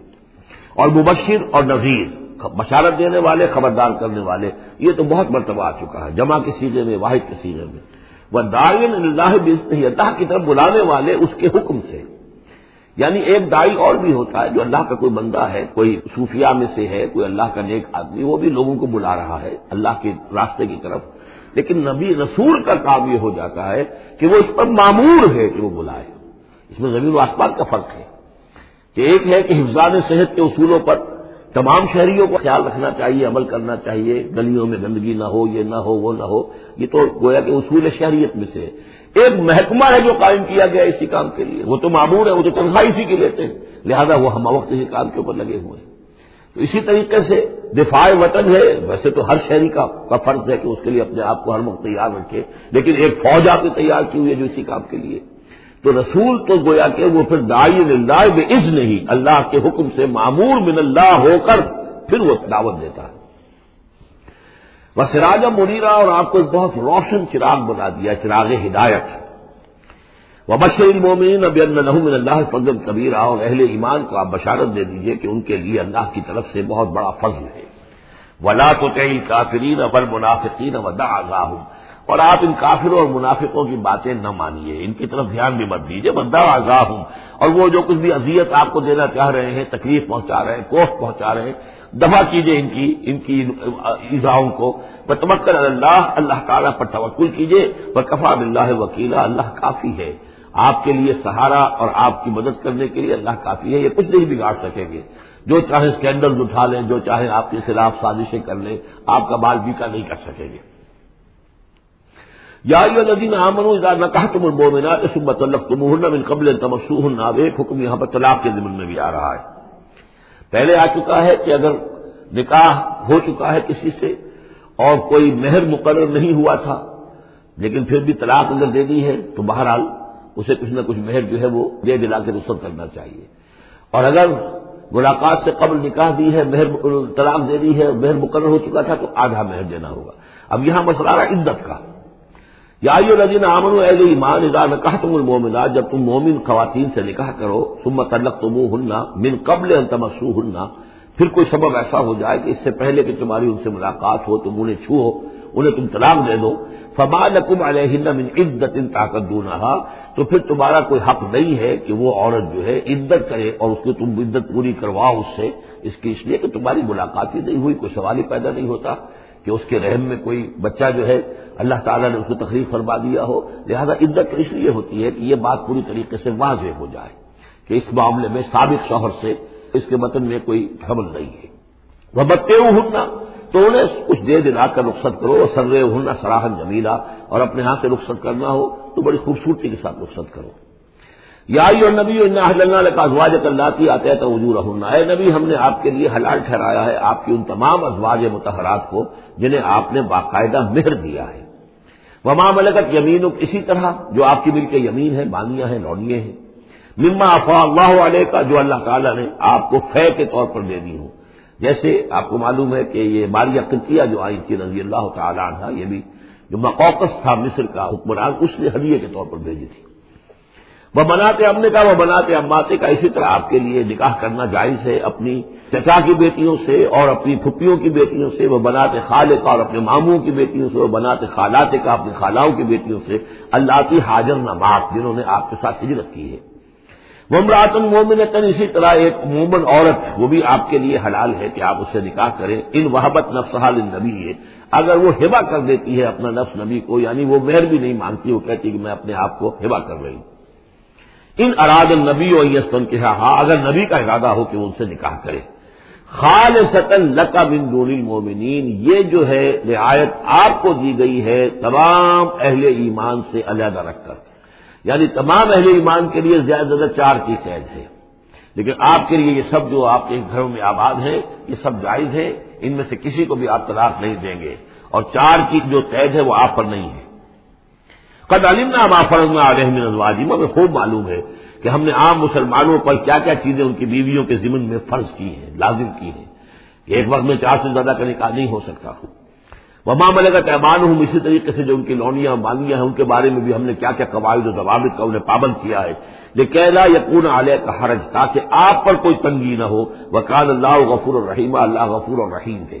اصل میں حضور کا جو تعدد ازدواج کا معاملہ اس میں کئی مصلحتیں تھیں. ایک مسئلہ تو یہ بھی تھی مثلا یہ کہ حضرت عائشہ صدیقہ رضی اللہ تعالیٰ عنہ سے نکاح کی جو مسئلہ سب سے بڑی یہ سامنے آتی ہے کہ وہ بیوہ ہو گئی ہیں جبکہ ابھی جوان تھی، وہ 18 برس کی عمر تھی جبکہ بیوہ ہو گئی ہیں، لیکن انہیں پھر طویل وقت ملا ہے، وہ معلمہ امت بن گئی ہیں۔ خواتین کے لیے تو وہی معلمہ ہے، جو بھی زر و شوق کے تعلقات ہوتے ہیں اس میں خواتین آ کر مسئلہ پوچھتی تھی تو ام المومنین صدیقہ رضی اللہ تعالیٰ انہیں بتاتی تھی۔ تو طویل عمر اس لیے کہ امت کے لیے تعلیم کا کوئی اور نظام تو نہیں تھا۔ اسی طرح عرب کا جو معاشرہ تھا قبائلی معاشرہ تھا، اس میں یہ ہوتا تھا کہ کوئی بڑی شخصیت جو ہے اس کے دوسرے جو قبائل ہیں ان کے سرداروں وغیرہ سے کوئی رشتہ داری اگر ہو جائے تو اس سے بھی ایک تقویت حاصل ہوتی تھی اس نظام کو۔ تو یہ مختلف اسباب سے حضور کے لیے خاص طور پر یہ رعایت جو ہے کی گئی ہے کہ جو عام مسلمانوں کے لیے نہیں ہے۔ وکان اللہ غفور الرحیم، یقین اللہ غفور الرحیم ہے۔ ترجی من تشاء منہن وتؤوی الیہ من تشاء، اور پھر یہ بھی کہ آپ کر سکتے ہیں کہ ان میں سے جس کو چاہیں ذرا اپنے سے دور کر دیں اور جس کو چاہیں اپنے قریب لے آئیں، یعنی وہ مساوات بھی حضور پر لازم نہیں تھی، اگرچہ حضور نے کی ہے لیکن وہ مساوات حضور پر لازم نہیں تھی، اس لیے کہ آپ کو یہ اجازت دی گئی تھی کہ اگر اپنی ازواج مطہرات میں سے کسی کو ذرا فاصلے پر کر دیں، ذرا اس سے اپنا وقت وغیرہ دینا کم کر دیں تو کوئی حرج نہیں تھا، آپ پر کوئی اس کی ملامت نہیں تھی اللہ کی طرف سے۔ کسی کو زیادہ آپ اپنے پاس رکھیں یا زیادہ اس کے پاس ٹھہرے تو اس میں بھی کوئی پابندی آپ پر نہیں تھی، صاف اجازت دی گئی ہے۔ ترجی من تشاء، جو دور ذرا کر دے اپنے سے جس کو چاہے، وتؤوی الیک من تشاء، اور جس کو چاہے اپنے پاس قریب کر لو، ومن ابتغیت ممن عزلت، اور جسے آپ نے کہیں ذرا سا اپنے سے پرے کر دیا ہو اگر انہیں دوبارہ قریب اپنے لانا چاہو فلا جناح علیک، تو اس میں بھی آپ پر کوئی حرج نہیں ہے۔ ذالک ادنیٰ ان تقر اعینہن، یہ زیادہ قریب تر ہے اس سے کہ ان کی آنکھیں بھی ٹھنڈی رہیں، ولا یحزن، اور وہ رنجیدہ نہ ہو، یعنی ایسا نہ ہو کہ کسی اپنی زوجہ محترمہ سے آپ ذرا زیادہ دیر کے لیے جو ہے وہ دور رہیں، ایسا بھی نہیں ہونا چاہیے، ان کی بھی آنکھوں کی ٹھنڈک رہنی چاہیے۔ وَيَرْضَيْنَ بِمَا آتَيْتَهُنَّ كُلُّهُنَّ، اور تاکہ وہ سب کی سب راضی رہیں ان چیزوں سے جو آپ انہیں دیتے ہیں۔ حضور کا معاملہ یہ تھا کہ آپ نے کامل مساوات برتی ہے، ناپ تول کے ساتھ، نان نفقہ سب کا برابر، وقت اپنا سب کے ساتھ برابر، باریاں مقرر ہیں اور باریوں پہ ہی آپ شب باشی فرماتے تھے، آج ان کے پاس ہے، کل ان کے پاس ہے، پرسوں ان کے پاس ہے۔ ایک وقت آپ نے رکھا تھا جب مدینے میں آپ ہوتے تھے تو عصر اور مغرب کے درمیان چند منٹ کے لیے 5-5 7-7 منٹ کے لیے آپ سب کے ہاں ہو آتے تھے تاکہ سب سے اس روز کی ملاقات ہو جائے۔ باقی یہ ہے کہ شام کو شب باشی، ظاہر بات ہے رات کو کہ ایک کے ہاں ہوتی تھی، اور ہر چیز کے اندر جو ہے حضور نے صلی اللہ علیہ وسلم پوری مساوات کی ہے، اور اس پر بھی آپ کہتے تھے اللہم ھذا قسمی فیما املک، اے اللہ جو چیزیں میرے اختیار میں ہیں جن میں ناپ تول ہو سکتا ہے اس میں تو میں نے برابر کی تقسیم کر دی ہے، فلا تلمنی فیما تملک ولا املک، تو اللہ مجھے اس پر ملامت نہ ہو کہ جو میرے اختیار میں نہیں بلکہ تیرے اختیار میں، یعنی میرا دلی رجحان اگر ان میں سے کسی ایک طرف زیادہ ہے تو ظاہر بات ہے انسان کو اس کے اوپر اختیار نہیں ہے، اور یہ سورہ نساء میں آ بھی چکا ہے کہ یہ معاملہ تو تم چاہو بھی تو اس میں تمہارے لیے ممکن ہی نہیں ہے کہ اس قلبی رجحان کو بھی برابر تقسیم کر سکو، یہ تمہارے اختیار میں نہیں ہے، تو ظاہر بات ہے اس کے اوپر اللہ تعالیٰ کی طرف سے بات کچھ بھی نہیں ہے۔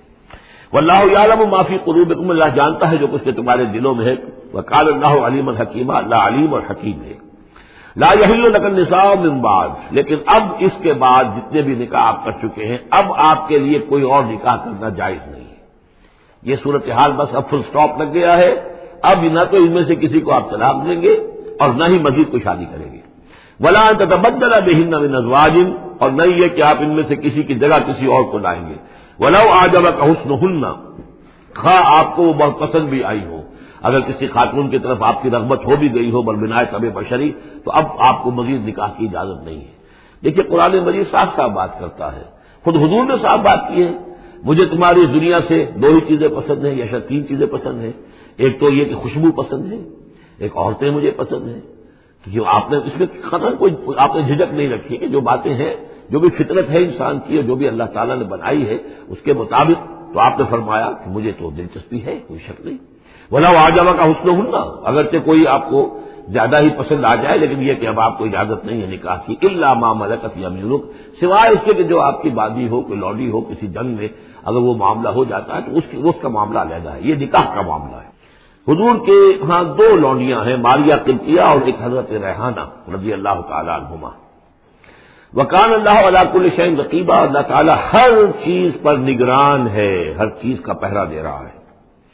یا ایھا الذین آمنوا لا تدخلوا بیوت النبی الا یؤذن لکم، اب دیکھیے جو ہم سورہ نور میں پڑھ آئے ہیں کہ اے مسلمانوں تم کسی گھر کے اندر داخل نہ ہو جب تک کہ تمہیں حتیٰ تستانسوا ویؤذن لکم، اور اجازت نہ تمہیں مل جائے اور تم ان سے جو ہے پہلے بات چیت کرو، اذن لے کر داخل ہو. یہ سورہ نور میں آیت نمبر 27 اور 28، حتیٰ تستانسوا، اور 28 میں آیا یؤذن لکم. لیکن یہ اس سے پہلے حکم آ رہا ہے، یہ حکم بھی سب سے پہلے نبی کے گھر کے بارے میں آیا. جیسا کہ میں بتا چکا ہوں، یہ سن 5 کا نزول ہے، وہ سن 6 کا نزول ہے. پھر اس کو ایکسٹینڈ کیا ہے تمام مسلمانوں پر. یا ایھا الذین آمنوا، اہل ایمان مت داخل ہو جایا کرو نبی کے گھروں میں، الا یؤذن لکم، الا یہ کہ تمہیں اجازت دی جائے، الی طعام غیر ناظرین اناہ، کھانے کے لیے اگر تمہیں بلایا جائے تو ایسا نہ ہو کہ پہلے ہی جا کے دھرنا مار کر بیٹھ جاؤ کہ کھانا تیار ہو رہا ہے تو بیٹھے ہوئے وہاں. ولکن اذا دعیتم فادخلوا، جب تمہیں بلایا جائے تب داخل ہو. فاذا طعمتم فانتشروا، جب کھانا کھا لو تو پھر وہاں سے منتشر ہو جاؤ، چلے جاؤ. ولا مستانسین لحدیث، اور وہاں بیٹھ نہ رہو وہ ڈیرا جما کر کے اب حضور کی باتیں سنیں گے، کچھ گفتگو ہوگی تو بیٹھے رہیں. ان ذالکم کان یؤذی النبی، یہ چیز نبی کے لیے ایذا کی باعث تھی، انہیں تکلیف پہنچا رہی تھی. وہی جو پرائیویسی ہے گھر کی، اب اس میں یہ ہے کہ کوئی آ گیا ہے اور دھرنا مار کے بیٹھا ہوا ہے، حضور کی مروت ہے، حضور شرافت کی وجہ سے کچھ کہہ بھی نہیں سکتے ہیں. اور ظاہر بات ہے وہ کوئی ایک ایک کنال کے اور ایک ایک ایکڑ کے گھر تو تھے نہیں، وہ چھوٹا سا کوئی ایک حجرہ ہے. اب اسی میں بعض اوقات ایسا ہوتا تھا کہ حضرت عائشہ کے حجرے میں کوئی شخص آ گیا ملنے کے لیے، اس نے اذن چاہا تو حضور نے بلا لیا تو حضرت عائشہ ذرا پیٹھ موڑ کر بیٹھ گئی، اپنی کمر ادھر کر دی، کوئی چادر اوپر لے لی، اور کہاں جگہ تھی وہاں پر. وہیں پر آ کر وہ شخص آ کے اپنی بات کرتا تھا، پھر چلا جاتا تھا. تو فرمایا کہ یہ چیزیں جو ہے یہ یقیناً تکلیف باعث بن رہی تھی. ان ذالکم کان یؤذی النبی فیستحیی منکم، تو وہ تو تم سے حیا کرتے ہیں، کہہ نہیں سکتے کچھ. واللہ لا یستحیی من الحق، اللہ کو حق کے بیان کرنے میں کوئی جھجک نہیں ہے. وَإِذَا سَأَلْتُمُوهُنَّ مَتَاعًا فَاسْأَلُوهُنَّ مِنْ وَرَاءِ حِجَابٍ. اب یہ پہلی مرتبہ لفظ حجاب آیا ہے قرآن میں. جب تمہیں نبی کی بیویوں سے کوئی چیز مانگنی ہو تو پردے کی اوٹ سے مانگو. یہ گویا کہ اس پردے اور حجاب کے لیے پہلا حکم آیا ہے کہ دروازوں کے اوپر پردے ڈال دیے جائیں، اور یہ کہ پردے کے پیچھے سے رو در رو ہو کر نہیں، ایک دوسرے کے آمنے سامنے ہو کر نہیں، پردے کے پیچھے سے مانگو. یہاں سے حجاب کا سلسلہ اب شروع ہوا. ذالک اطہر لقلوبکم وقلوبہن، یہی زیادہ پاکیزہ طرز عمل ہے تمہارے دلوں کے لیے بھی، ان کے دلوں کے لیے بھی. ظاہر بات ہے کہ مرد اور عورت کے درمیان جو بھی اللہ تعالیٰ نے رکھی ہے، کشش رکھی ہے، اب ان چیزوں میں بہتر یہی ہے کہ نگاہ ایک دوسرے پر نہ پڑے. وما کان لکم ان تؤذوا رسول اللہ ہے، اور تمہارے لیے یہ بالکل جائز نہیں ہے کہ تم اللہ کے رسول کو ایذا پہنچاؤ. اصل میں اس مسئلے میں ایک بات اور بھی سمجھ لیجیے، حضور کے ساتھ معاملہ خاص نہیں تھا. ایک تو یہ کہ یہ تمام اصلاحات ہیں جو تمام مسلمان معاشرے کے لیے ہیں، لیکن یہ کہ اس کے لیے چیریٹی بگنز ایٹ ہوم، پہلا کام جو شروع کیا گیا ہے وہ محمد رسول اللہ کے گھر سے. لیکن ایک دوسرا مسئلہ بھی ہے کہ جو منافق تھے اور ان میں سے جو شریر تھے وہ طاق میں رہتے تھے کہ کچھ اسکینڈل اٹھائیں حضور صلی اللہ علیہ وسلم کے گھر کے بارے میں. اب ظاہر بات ہے کہ حضور کے یہاں اتنی ازواج مطہرات تھیں. جب بعد میں آپ سوچئے کہ کسی کے دل میں یہ بھی آ سکتا ہے، جیسے فرض کیجئے کرنے کہہ رہا ہوں، حضرت عائشہ جوانی تھی جب کہ حضور کا انتقال ہوا، تو کسی طرف سے ایسی بات بھی آ سکتی تھی کہ ٹھیک ہے آپ ابھی اس وقت تو حضور کے گھر میں آپ آباد ہیں، لیکن یہ ہے کہ بہرحال اب حضور کو کا انتقال ہونا ہے، پھر میں آپ سے شادی کر لوں گا، کوئی ایسا پیغام دے کر، تاکہ یہ کہ نقب لگانے کا ایک موقع مل جائے، گھر گھر کے اندر محمد کے گھر میں نقب لگائے. اس اعتبار سے خاص طور پر ضرورت تھی کہ اس معاملے میں حضور کے گھر والوں کا معاملہ جو ہے اس کے اندر وہ احتیاطی اقدامات کیے جائیں. ما کان لکم ان تؤذوا رسول اللہ ہے، تمہاری روا نہیں ہے کہ اللہ کے رسول کو تم ایذا پہنچاؤ. ولا ان تنکحوا ازواجہ من بعدہ ابدا، یہاں وہ روک لگا دی. اور نہ یہ جائز ہے تمہارے لیے کہ تم اس کی بیویوں سے ان کے بعد نکاح کرو کبھی بھی. یہ بین، کیونکہ ویسے بھی وہ ازواجہ امہاتہم، اس کی جو بیویاں ہیں حضور کی، وہ تو تمہاری اہل ایمان کی مائیں ہیں. وہ ایک درجہ وہ بھی آ گیا، اب خاص صراحت کے ساتھ بھی کہہ دیا ولا ان تنکحوا ازواجہ من بعدہ ابدا. حضور کی ازواج کے لیے چونکہ اس کا کوئی امکان نہیں تھا، اسی لیے حضور کسی کو طلاق نہیں دے سکتے تھے. طلاق دے تو ظاہر بات ہے وہ کسی اور سے تو نکاح کر نہیں سکتی. یہی وجہ ہے کہ تعدد ازدواج کا معاملہ حضور کے لیے زیادہ ایکسٹینڈ کر دیا گیا. ان ذالکم کان عند اللہ عظیما، اور یہ چیز اللہ کے نزدیک بہت بڑی ہے. تو اس سے یہ کہ اگر کسی کے لیے کسی کے دل میں، کسی خبیث کے دل میں کوئی خیال ایسا آ بھی رہا ہو تو اب یہاں یہ کہ اس کی روک لگ گئی کہ یہ بات جو ہے یہ دروازہ یہ ہمیشہ کے لیے بند ہے. ان تبدوا شیئا اور تخفوہ فإن اللہ کان بکل شیء علیما، خواہ تم کسی چیز کو ظاہر کرو اور خواہ تم چھپاؤ، اللہ تعالیٰ تو ہر چیز کا علم رکھتا ہے. لا جناح علیہن فی آبائہن، اب یہ وہ حکم آ رہا ہے جو تفصیل سے آیا ہے بڑی، وہ تو اب ہم پڑھ چکے سورہ نساء میں، وہ بعد میں آیا ہے. یہ ذرا مختصر آ رہا ہے کہ گھر میں داخلے سے جن کو روک دیا گیا ہے کہ وہ گھر سے باہر کھڑے ہو کر مانگے جو کچھ مانگنا ہے، گھر میں داخل نہیں ہو سکتے. اب اس میں استثناء کون کون ہے؟ کون گھر میں جا سکتا ہے، اندر جا سکتا ہے، زنانے میں کون جا سکتا ہے؟ لا جناح علیہن، کوئی حرج نہیں ہے نبی کی بیویوں پر، فی آبائہن، ان کے باپوں کے بارے میں. حضرت عمر آئے حضرت حفصہ کے گھر میں کوئی رکاوٹ نہیں، حضرت ابو بکر آئے حضرت عائشہ کے گھر میں کوئی رکاوٹ نہیں. ولا ابنائہن، نہ ان کے بیٹوں کے بارے میں. ولا اخوانہن، نہ ان کے بھائیوں کے بارے میں. ولا ابناء اخوانہن، نہ ان کے بھائیوں کے بیٹے یعنی بھتیجوں کا. ولا ابناء اخواتہن، اور نہ ان کی بہنوں کے بیٹے یعنی بھانجوں کا. ولا نسائہن، اور نہ ہی ان کی اپنی جان پہچان والی عورتوں کا. ولا ما ملکت ایمانکم، اور جو غلام یا جو لونیاں ہیں، اور اکثر و بیشتر اہل سنت کے نزدیک یہاں سے لونیاں مراد ہیں، ان کے بارے میں ٹھیک ہے وہ گھر میں داخل ہوں. گویا کہ یہ جو تفصیلی آیت آئی ہے سورہ نساء میں، اس کا یہ نیوکلیس جو ہے جو شروع میں، وہ یہ ہے جو سورہ احزاب کے اندر. یہ مختصر ہے، مزید اس میں پوری فہرست کر کے اس کو مکمل کر دیا ہے کہ یہ ہے محرم، اور جو محرم ہے وہ محرمات ابدیہ ہیں، ان سے کبھی بھی کسی بھی حالت میں نکاح ہو ہی نہیں سکتا اس عورت کا. باقی یہ ہے جتنے بھی مرد ہیں وہ نامحرم ہیں، وہ باہر رہیں گے، کچھ چیز مانگنی ہے پردے کی عورت سے مانگیں گے، یہ ان کا معاملہ رہے گا. اور گھر میں داخل ہوں گے اگر تو عورت پردہ کرے گی، جیسے کہ حضرت عائشہ کا میں نے آپ کو طریقہ بتایا، یا اگر کہ 2 کمرے ہیں تو عورت کسی اور کمرے میں جائے گی اور وہ جو ہے وہ کسی اور کمرے میں آئیں گے. یہ طریقہ ہے اسلامی معاشرت کا، مسلمانوں کی طرز رہائش کا. واتقین اللہ، اور اے نبی کی بیویوں ڈرتی رہو اللہ سے. ان اللہ کان علی کل شیء شہیدا، یقیناً اللہ تعالیٰ ہر چیز پر گواہ ہے. ان اللہ وملائکتہ یصلون علی النبی، اب یہ خاص طور پر لفظ وہی ہے یصلی علیکم وملائکتہ، یہ حضرت ترتیب بدل گئی ہے. یقیناً اللہ اور اس کے فرشتے رحمت اور شفقت اور عنایت نازل کرتے رہتے ہیں نبی پر صلی اللہ علیہ وسلم. یا ایھا الذین آمنوا صلوا علیہ وسلموا تسلیما، اے ایمان کے دعوے دارو، اے ایمان لانے والو، تم بھی ان پر رحمت بھیجتے رہا کرو، اور تم بھی اللہ تعالیٰ سے دعا کرتے رہا کرو کہ اللہ ان کے اوپر اور درود بھیجے اور رحمت بھیجے. وسلموا تسلیما، انہیں سلام کیا کرو، ان کو سلام بھیجا کرو. ان الذین یؤذون اللہ ورسولہ، یقیناً وہ لوگ جو ایذا پہنچاتے ہیں اللہ کو اور اس کے رسول کو، لعنہم اللہ فی الدنیا. اب یہ منافقین کا تذکرہ ہو رہا ہے اس سورہ مبارکہ میں، جیسا کہ مدنی صورتوں میں اکثر و بیشتر ہے. ان الذین یؤذون اللہ ورسولہ، بے شک وہ لوگ جو ایذا پہنچاتے ہیں اللہ اور اس کے رسول کو، لعنہم اللہ فی الدنیا والآخرہ، تو لعنت اللہ نے ان پر لعنت کر دی ہے دنیا اور آخرت دونوں میں. وأعد لهم عذابا مہینا، اور ان کے لیے ایک بڑا اہانت آمیز عذاب تیار کر رکھا ہے. والذین یؤذون المؤمنین والمؤمنات بغیر ما اکتسبوا، اور وہ لوگ جو ایذا پہنچاتے ہیں مسلمان مردوں کو اور مسلمان عورتوں کو بغیر اس کے کہ انہوں نے کوئی گناہ کا ارتکاب کیا ہو، یعنی الزام لگاتے ہیں، اسکینڈلز ہیں، خامخواہ کی تہمتیں ہیں اور قذف ہو رہا ہے. فقد احتملوا بہتانا و اثما مبینا، تو انہوں نے تو اپنے اوپر جھوٹ کا اور بہت بڑے گناہ کا بوجھ لے لیا ہے. ابھی یہاں پر قذف کی سزا نہیں آئی، قذف کا حکم جو ہے اس کی حد وہ پھر سورہ نور میں آ چکے، وہ ہم پڑھ چکے ہیں. 80 درے لگائے جائیں، 80 کوڑے. اگر کوئی شخص کسی مسلمان خاتون کے اوپر زنا کا الزام لگائے اور پھر 4 گواہ پیش نہ کر سکے، 80 کوڑے لگیں گے. یا ایھا النبی قل لازواجک وبناتک ونساء، اب یہ پردے کا اگلا حکم آ رہا ہے. ایک تو یہ کہ گھر میں رہو، گھر پہ پردہ ہونا چاہیے، نامحرم پردے کی اوٹ سے بات کرے، جو بھی ضروری بات ہے وہ پردے کی اوٹ سے کرے، روح کر نہ کرے. لیکن اب مسئلہ آتا ہے کہ عورت گھر سے باہر نکلے تو کیا ہو؟ آخر ظاہر بات ہے اگرچہ اصولی اعتبار سے عورت کا مقام اس کا گھر ہے، لیکن پھر بھی ضرورت ہو سکتی ہے وہ باہر جائے ضرورت کے تحت، تو اس میں کیا حکم ہے؟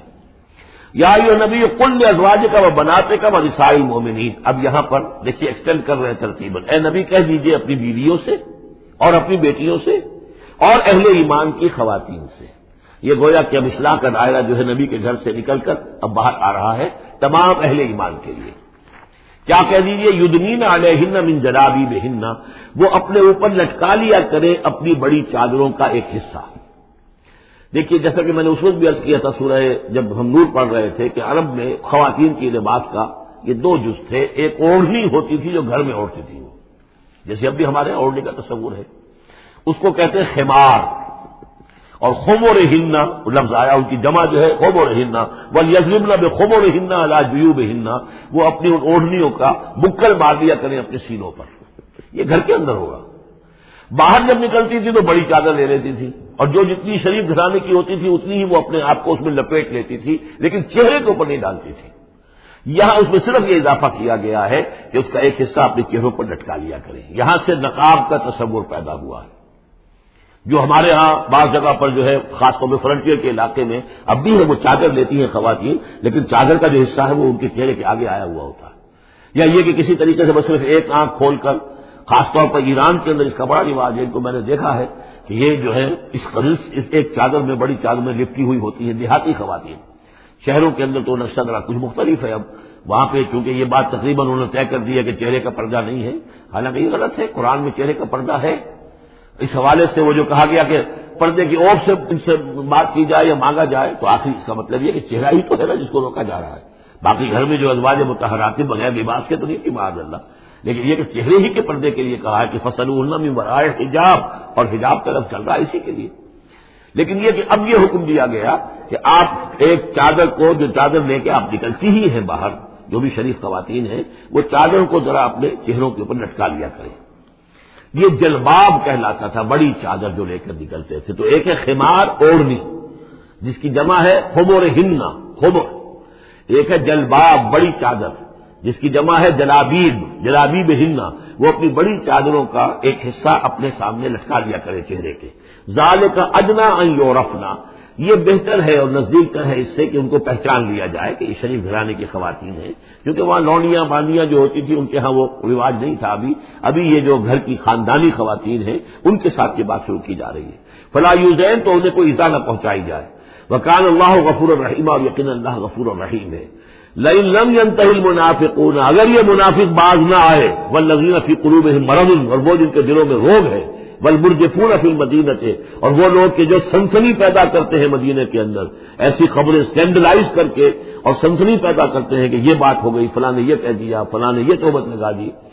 لنغرینک، اگر یہ باز نہ آئے تو اے نبی پھر ہم آپ کو اکسا دیں گے، آپ کو اجازت دے دیں گے کہ آپ ان کے خلاف کوئی اقدام کریں. لنغرینک بہم، ہم ان کے اوپر حملہ کرنے کی اور ان کو سزا دینے کے لیے آپ کو کھلی چھوٹ دے دیں گے. ثم لا یجاورونک فیہا الا قلیلا، پھر یہ شہر مدینہ کے اندر آپ کے پڑوسی بن کر نہیں رہ سکیں گے مگر یہ تھوڑا سا وقت جو یہ گزار رہے ہیں. ملعونین، ان پر پھٹکار ہے. اینما ثقفوا اخذوا وقتلوا تقتیلا، جہاں بھی یہ پائے جائیں، پکڑے جائیں اور قتل کیے جائیں، ٹکڑے کر دیے جائیں. لیکن یہ وہ حکم جو ہے یہ ایک اللہ تعالیٰ کی بیزاری اور شدت ناراضگی کا مظہر ہے، لیکن منافقین کے اعتبار سے کبھی اس طرح کا کوئی اقدام حضور کی سیرت میں ثابت نہیں ہے. سنت اللہ فی الذین خلوا من قبل، یہ اللہ کی سنت ہے، اللہ کا طریقہ ہے، اللہ کا قانون ہے. یہ ان قوموں کے بارے میں، امتوں کے بارے میں بھی جو پہلے گزر چکی ہیں. ولن تجد لسنت اللہ تبدیلا، اور تم نہیں پاؤ گے اللہ کی سنت کے اندر کوئی تبدیلی. ولن تجد لسنت اللہ تبدیلا، تم نہیں پاؤ گے اللہ کی سنت میں کوئی تبدیلی. یسألک الناس عن الساعۃ، اے نبی لوگ آپ سے قیامت کے بارے میں پوچھتے ہیں. قل انما علمها عند اللہ، کہہ دیجئے اس کا علم تو اللہ کے پاس ہے. وما یدریک لعل الساعۃ تکون قریبا، اور تمہیں کیا معلوم ہو سکتا ہے کہ قیامت قریب آ چکی ہو. ان اللہ لعن الکافرین وأعد لهم سعیرا، اللہ نے کافروں پر لعنت فرمائی ہے اور ان کے لیے دہتی ہوئی آگ تیار کر رکھی ہے. خالدین فیہا ابدا، اس میں رہیں گے ہمیشہ ہمیش. لا یجدون ولیا ولا نصیرا، نہیں پائیں گے کوئی حمایتی اور نہ مددگار. یوم تقلب وجوہہم فی النار، جس دن کے وہ اوندھے کر دیے جائیں گے آگ میں. یقولون یا لیتنا اطعنا اللہ واطعنا الرسولا، اس وقت کہیں گے کہ ہائے کاش کہ ہم نے اطاعت کی ہوتی اللہ کی اور اطاعت کی ہوتی اس کے رسول کی. وقالوا ربنا انا اطعنا سادتنا وكبراءنا فاضلونا السبیل، وہ کہیں گے اے اللہ ہم نے تو اپنے سرداروں اور اپنے جو بڑے چودھری تھے ان کی اطاعت ہم نے کی، ان کا کہنا مانا، ان کے کہے پر چلے، بس انہوں نے ہمیں صحیح راستے سے بھٹکا دیا. ربنا آتہم ضعفین من العذاب، اے اللہ ان کو دگنا عذاب دے. والعنہم لعنا کبیرا، اور ان پر لعنت فرما بہت ہی بڑی لعنت. یا ایھا الذین آمنوا لا تکونوا کالذین آذوا موسیٰ وبرأہ اللہ مما قالوا، اہل ایمان ان لوگوں کے مانند نہ ہو جاؤ کہ جنہوں نے موسیٰ کو اذیت دی تھی. دیکھیں موسیٰ کو ایک اذیت تو وہ تھی جو ہم سورہ مائدہ میں پڑھائے ہیں کہ جب موسیٰ نے کہا علیہ الصلوۃ والسلام کہ اب اللہ کی راہ میں جنگ کرو، اور پوری قوم نے انکار کر دیا. ظاہر بات ہے کہ جو آپ پر بیزاری طاری ہوئی، جس پر آپ نے کہا کہ رب انی لا املک الا نفسی واخی فافرق بیننا وبین القوم الفاسقین، تو اس سے اندازہ ہو رہا ہے کس قدر آپ کو تکلیف پہنچی۔ ایک بات روایات میں آتا ہے کہ آپ پر کوئی جسمانی عیب بھی لگایا گیا تھا، وہ اپنی حیا اور شرم کی وجہ سے وہ اپنا لباس جو ہے وہ خاص طور پر اکثر و بیشتر کبھی بھی آپ عریاں نہیں ہوتے تھے، جو ان کے ہاں جو رواج تھا ان میں یہ ہے کہ اتنا لحاظ نہیں رکھتے تھے، لیکن یہ کہ اب انہوں نے یہ کہنا شروع کر دیا کہ کوئی عیب ہے ان کے اندر جسمانی طور پر جس کی وجہ سے یہ اتنے شرم اور حیا کا مظاہرہ کرتے۔ بہرحال اللہ تعالیٰ نے اس کے لیے ایک سبیل پیدا کی، ایک لمبا قصہ ہے کہ جو احادیث میں موجود ہے۔ تو فرمایا تو اب یہ ہے ذاتی قسم کی ایذا، اور میں سمجھتا ہوں کہ وہ حدیث کے اندر جو واقع ہے وہ صحیح ہے، اس لیے کہ یہاں بھی ذاتی قسم کی ایذا ہے جس کا تذکرہ ہو رہا ہے کہ حضور کو حضور کے ازواج مطہرات کے حوالے سے کوئی اس طرح کا اسکینڈل اٹھا کر جو ہے تو تکلیف، جیسے کہ سورہ نور میں ہم پڑھ رہے ہیں کہ کس قدر دن آپ پر سخت گزرے ہیں وہ، جبکہ حضرت عائشہ پر جو ہے وہ تہمت لگائی گئی تھی۔ تو یا ایھا الذین آمنوا لا تکونوا کالذین آذوا موسیٰ، ان لوگوں کے معنی نہ بن جاؤ کہ جنہوں نے موسیٰ کو اذیت دی تھی، فبرأہ اللہ مما قالوا، تو اللہ تعالیٰ نے انہیں بری ثابت کر دیا کہ ان میں وہ عیب نہیں ہے جو انہوں نے ان پر لگایا تھا۔ وکان عند اللہ وجیہا، اور وہ تو اللہ کے نزدیک بہت وجیح انسان تھے، صاحب حیثیت، صاحب وجاہت۔ یا ایھا الذین آمنوا اتقوا اللہ وقولوا قولا سدیدا، اہل ایمان اللہ کے تقوی اختیار کرو اور بات کرو سیدھی، خاص طور پر یہ گھریلو زندگی کے اندر چونکہ یہ معاملات ہو رہے ہیں تو یہ کہ گھریلو زندگی میں خاص طور پر انسان جو ہے زبان کا استعمال جو ہے اس میں محتاط رہے۔ یصلح لکم اعمالکم، اللہ تعالیٰ تمہارے سارے اعمال درست کر دے گا، ویغفر لکم ذنوبکم، اور اگر کبھی کسی نسیان یا کسی اور جذبات کے رو میں کوئی غلطی ہو جائے گی تو اللہ تعالیٰ تمہاری خطائیں بخش بھی دے گا۔ ومن یطع اللہ ورسولہ فقد فاز فوزا عظیما، اور جو کوئی بھی اللہ اور اس کے رسول کی اطاعت پر کاربند ہو گیا اس نے تو بہت بڑی کامیابی حاصل کر لی۔ یہ دو آیتیں جو ہیں یا ایھا الذین آمنوا اتقوا اللہ وقولوا قولا سدیدا یصلح لکم اعمالکم ویغفر لکم ذنوبکم ومن یطع اللہ ورسولہ فقد فاز فوزا عظیما، یہ بھی حضور نے خطبہ نکاح میں شامل کی تھی، جیسے سورہ نساء کی پہلی آیت یا ایھا الناس اتقوا ربکم الذی خلقکم من نفس واحدۃ وخلق منها زوجها وبث منهما رجالا كثيرا ونساء واتقوا الله الذی تساءلون به والارحام ان اللہ کان علیکم رقیبا، ایک وہ آیت، دو یہ، اور ایک آیت سورہ آل عمران کی یا ایھا الذین آمنوا اتقوا اللہ حق تقاتہ ولا تموتن الا وانتم مسلمون۔ انا عرضنا الامانۃ علی السماوات والارض والجبال، ہم نے امانت کو پیش کیا آسمانوں پر اور زمین پر اور پہاڑوں پر، فابین ان یحملنھا، تو ان سب نے انکار کر دیا اس کو اٹھانے سے، واشفقن منھا، اور اس سے ڈر گئے، وحملھا الانسان، انسان نے اسے اٹھا لیا، انہ کان ظلوما جہولا، یقیناً وہ نادان بھی تھا اور ظالم بھی تھا، یعنی اپنے آپ پر ظلم کیا اتنی بڑی امانت سنبھال کر۔ اب یہ امانت کون سی ہے اس پر بہت سے اقوال ہیں تفصیلی، اب ظاہر بات ہے کہ یہاں ان میں سے کون سا کیا دلیل ہے، کسی کے حق میں کیا دلیل ہے، میں جس کو رد کر رہا ہوں کیوں کر رہا ہوں اس کا موقع نہیں ہے، لیکن میرے نزدیک اور مجھے اس پر جزم ہے، پوری طریقے سے وثوق ہے، اس امانت سے مراد ہے روح،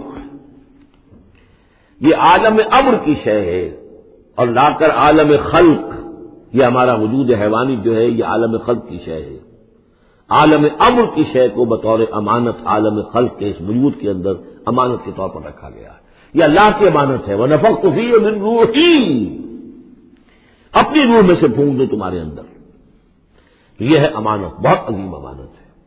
عالم امر میں آپ کو بتا چکا ہوں صرف فرشتے اور ارواح انسانیہ، یہ عالم امر کی چیز ہے، انہی کی جو کمیونیکیشن ہے وہی اس کو بھی امر کہا گیا ہے، عالم امر کی شے ہے۔ باقی جتنے بھی ہیں یہ جنات ہوں یا جو بھی حیوانات ہیں، ہمارا بھی جو جسد حیوانی ہے وہ جو ہے عالم خلق کی شے ہے، اور یہی شے ہے اصل میں وہی جس کی بنا پر کہ انسان مسجود ملائک بنا ہے، یہ جو روح ہے اسی کی بنا پر مسجود ملائک ہے، اسی کے بنا پر خلافت ملی ہے، اسی کے بنا پر وحی کا یہ محبت بنا ہے کہ وہی اس کو آ سکتی ہے، جنات کے ہاں وحی نہیں ہے، ان میں روح نہیں ہے، وحی نہیں ہے، کوئی نبی جنات میں نہیں بھیجا گیا، بلکہ انسانوں ہی میں جو نبی آئے انہی کی پیروی جو ہے وہ جنات بھی کرتے رہے، اور یہ جو روح کے بھوکے جانے سے پہلے یہ کیفیت تھی وہ تھا ظلوم اور جہول، یہ میں سمجھتا ہوں کہ انسان کا جو حیوانی وجود ہے جو میں نے کئی مرتبہ سے پہلے بیان کیا اس میں تو کمزوری ہے، خلق الانسان من عجل، خلق الانسان ضعیفا، انسان جو ہے وہ تو اس کی فطرت، اس کی خلقت کے اندر عجلت پسندی بھی ہے، انسان کمزور پیدا کیا گیا ہے، یہاں ظلم اور جہول کہا جا رہا ہے۔ اگر تو صرف حیوان انسان ہوتا اور اس میں روح خدا بندی نہ پھونکی گئی ہوتی تو ظلم اور جہول تھا، لیکن روح خدا بندی پھونکے جانے کے بعد اب صورت وہ نہیں ہے، اسی لیے فرمایا گیا والتین والزیتون وطور سینین وہذا البلد الامین لقد خلقنا الانسان فی احسن تقویم ثم رددناہ اسفل سافلین۔ ہم نے پیدا کیا انسان کو تو سب سے پہلے پیدا کیا تھا ارواح کی شکل میں، وہ احسن تقویم بلند ترین رتبے کی شے، لیکن پھر اسے لوٹا دیا ہے نچلوں میں سب سے نیچے، یعنی جنات سے بھی نیچے چلا گیا انسان۔ کیوں چلا گیا؟ کہ اس کا یہ جسد حیوانی جو ہے ان سے کمتر ہے، اس میں یہ ڈال دی گئی روح۔ تو یہ ہے وہ امانت میرے نزدیک، واللہ اعلم۔ لیعذب اللہ المنافقین والمنافقات، اس امانت ہی کا اب یہ ظہور ہوگا۔ اس کا نتیجہ کیا نکلے گا؟ جو اس امانت کا حق ادا کرے گا اس کے لیے اللہ تعالیٰ کے لیے روح و ریحان و جنت نعیم۔ جو اس امانت میں خیانت کرے گا، اس کا حق ادا نہیں کرے گا، وہ حیوانی بن کر رہ جائے گا، حیوانی خواہشات اور حیوانی ہی داعیات کا تابع فرمان بن کر رہ جائے گا۔ اس نے گویا کہ خیانت کی اس امانت میں، اس کے لیے لیعذب اللہ المنافقین والمنافقات والمشرکین والمشرکات، تاکہ نتیجہ یہ نکلے کہ اللہ عذاب دے منافق مردوں کو، منافق عورتوں کو، اور مشرک مردوں کو اور مشرک عورتوں کو۔ وَيَتُوبَ اللَّهُ عَلَى الْمُؤْمِنِينَ وَالْمُؤْمِنَاتِ، اور اللہ تعالیٰ عنایت فرمائے اور معاف کرے اور توبہ قبول کرے اور توبہ کی توفیق دے اہل ایمان مردوں کو بھی، اہل ایمان عورتوں کو بھی۔ وَكَانَ اللَّهُ غَفُورًا رَحِيمًا، یقیناً اللہ تعالیٰ غفور اور رحیم ہے۔ یہ جو چوتھا گروپ تھا مکی اور مدنی صورتوں کا وہ یہاں ختم ہوا، 8 مکیات اور 1 مدنی صورت۔ صدق اللہ العظیم۔ بارک اللہ لی ولکم فی القرآن العظیم ونفعنی وإیاکم بالآیات والذکر الحکیم۔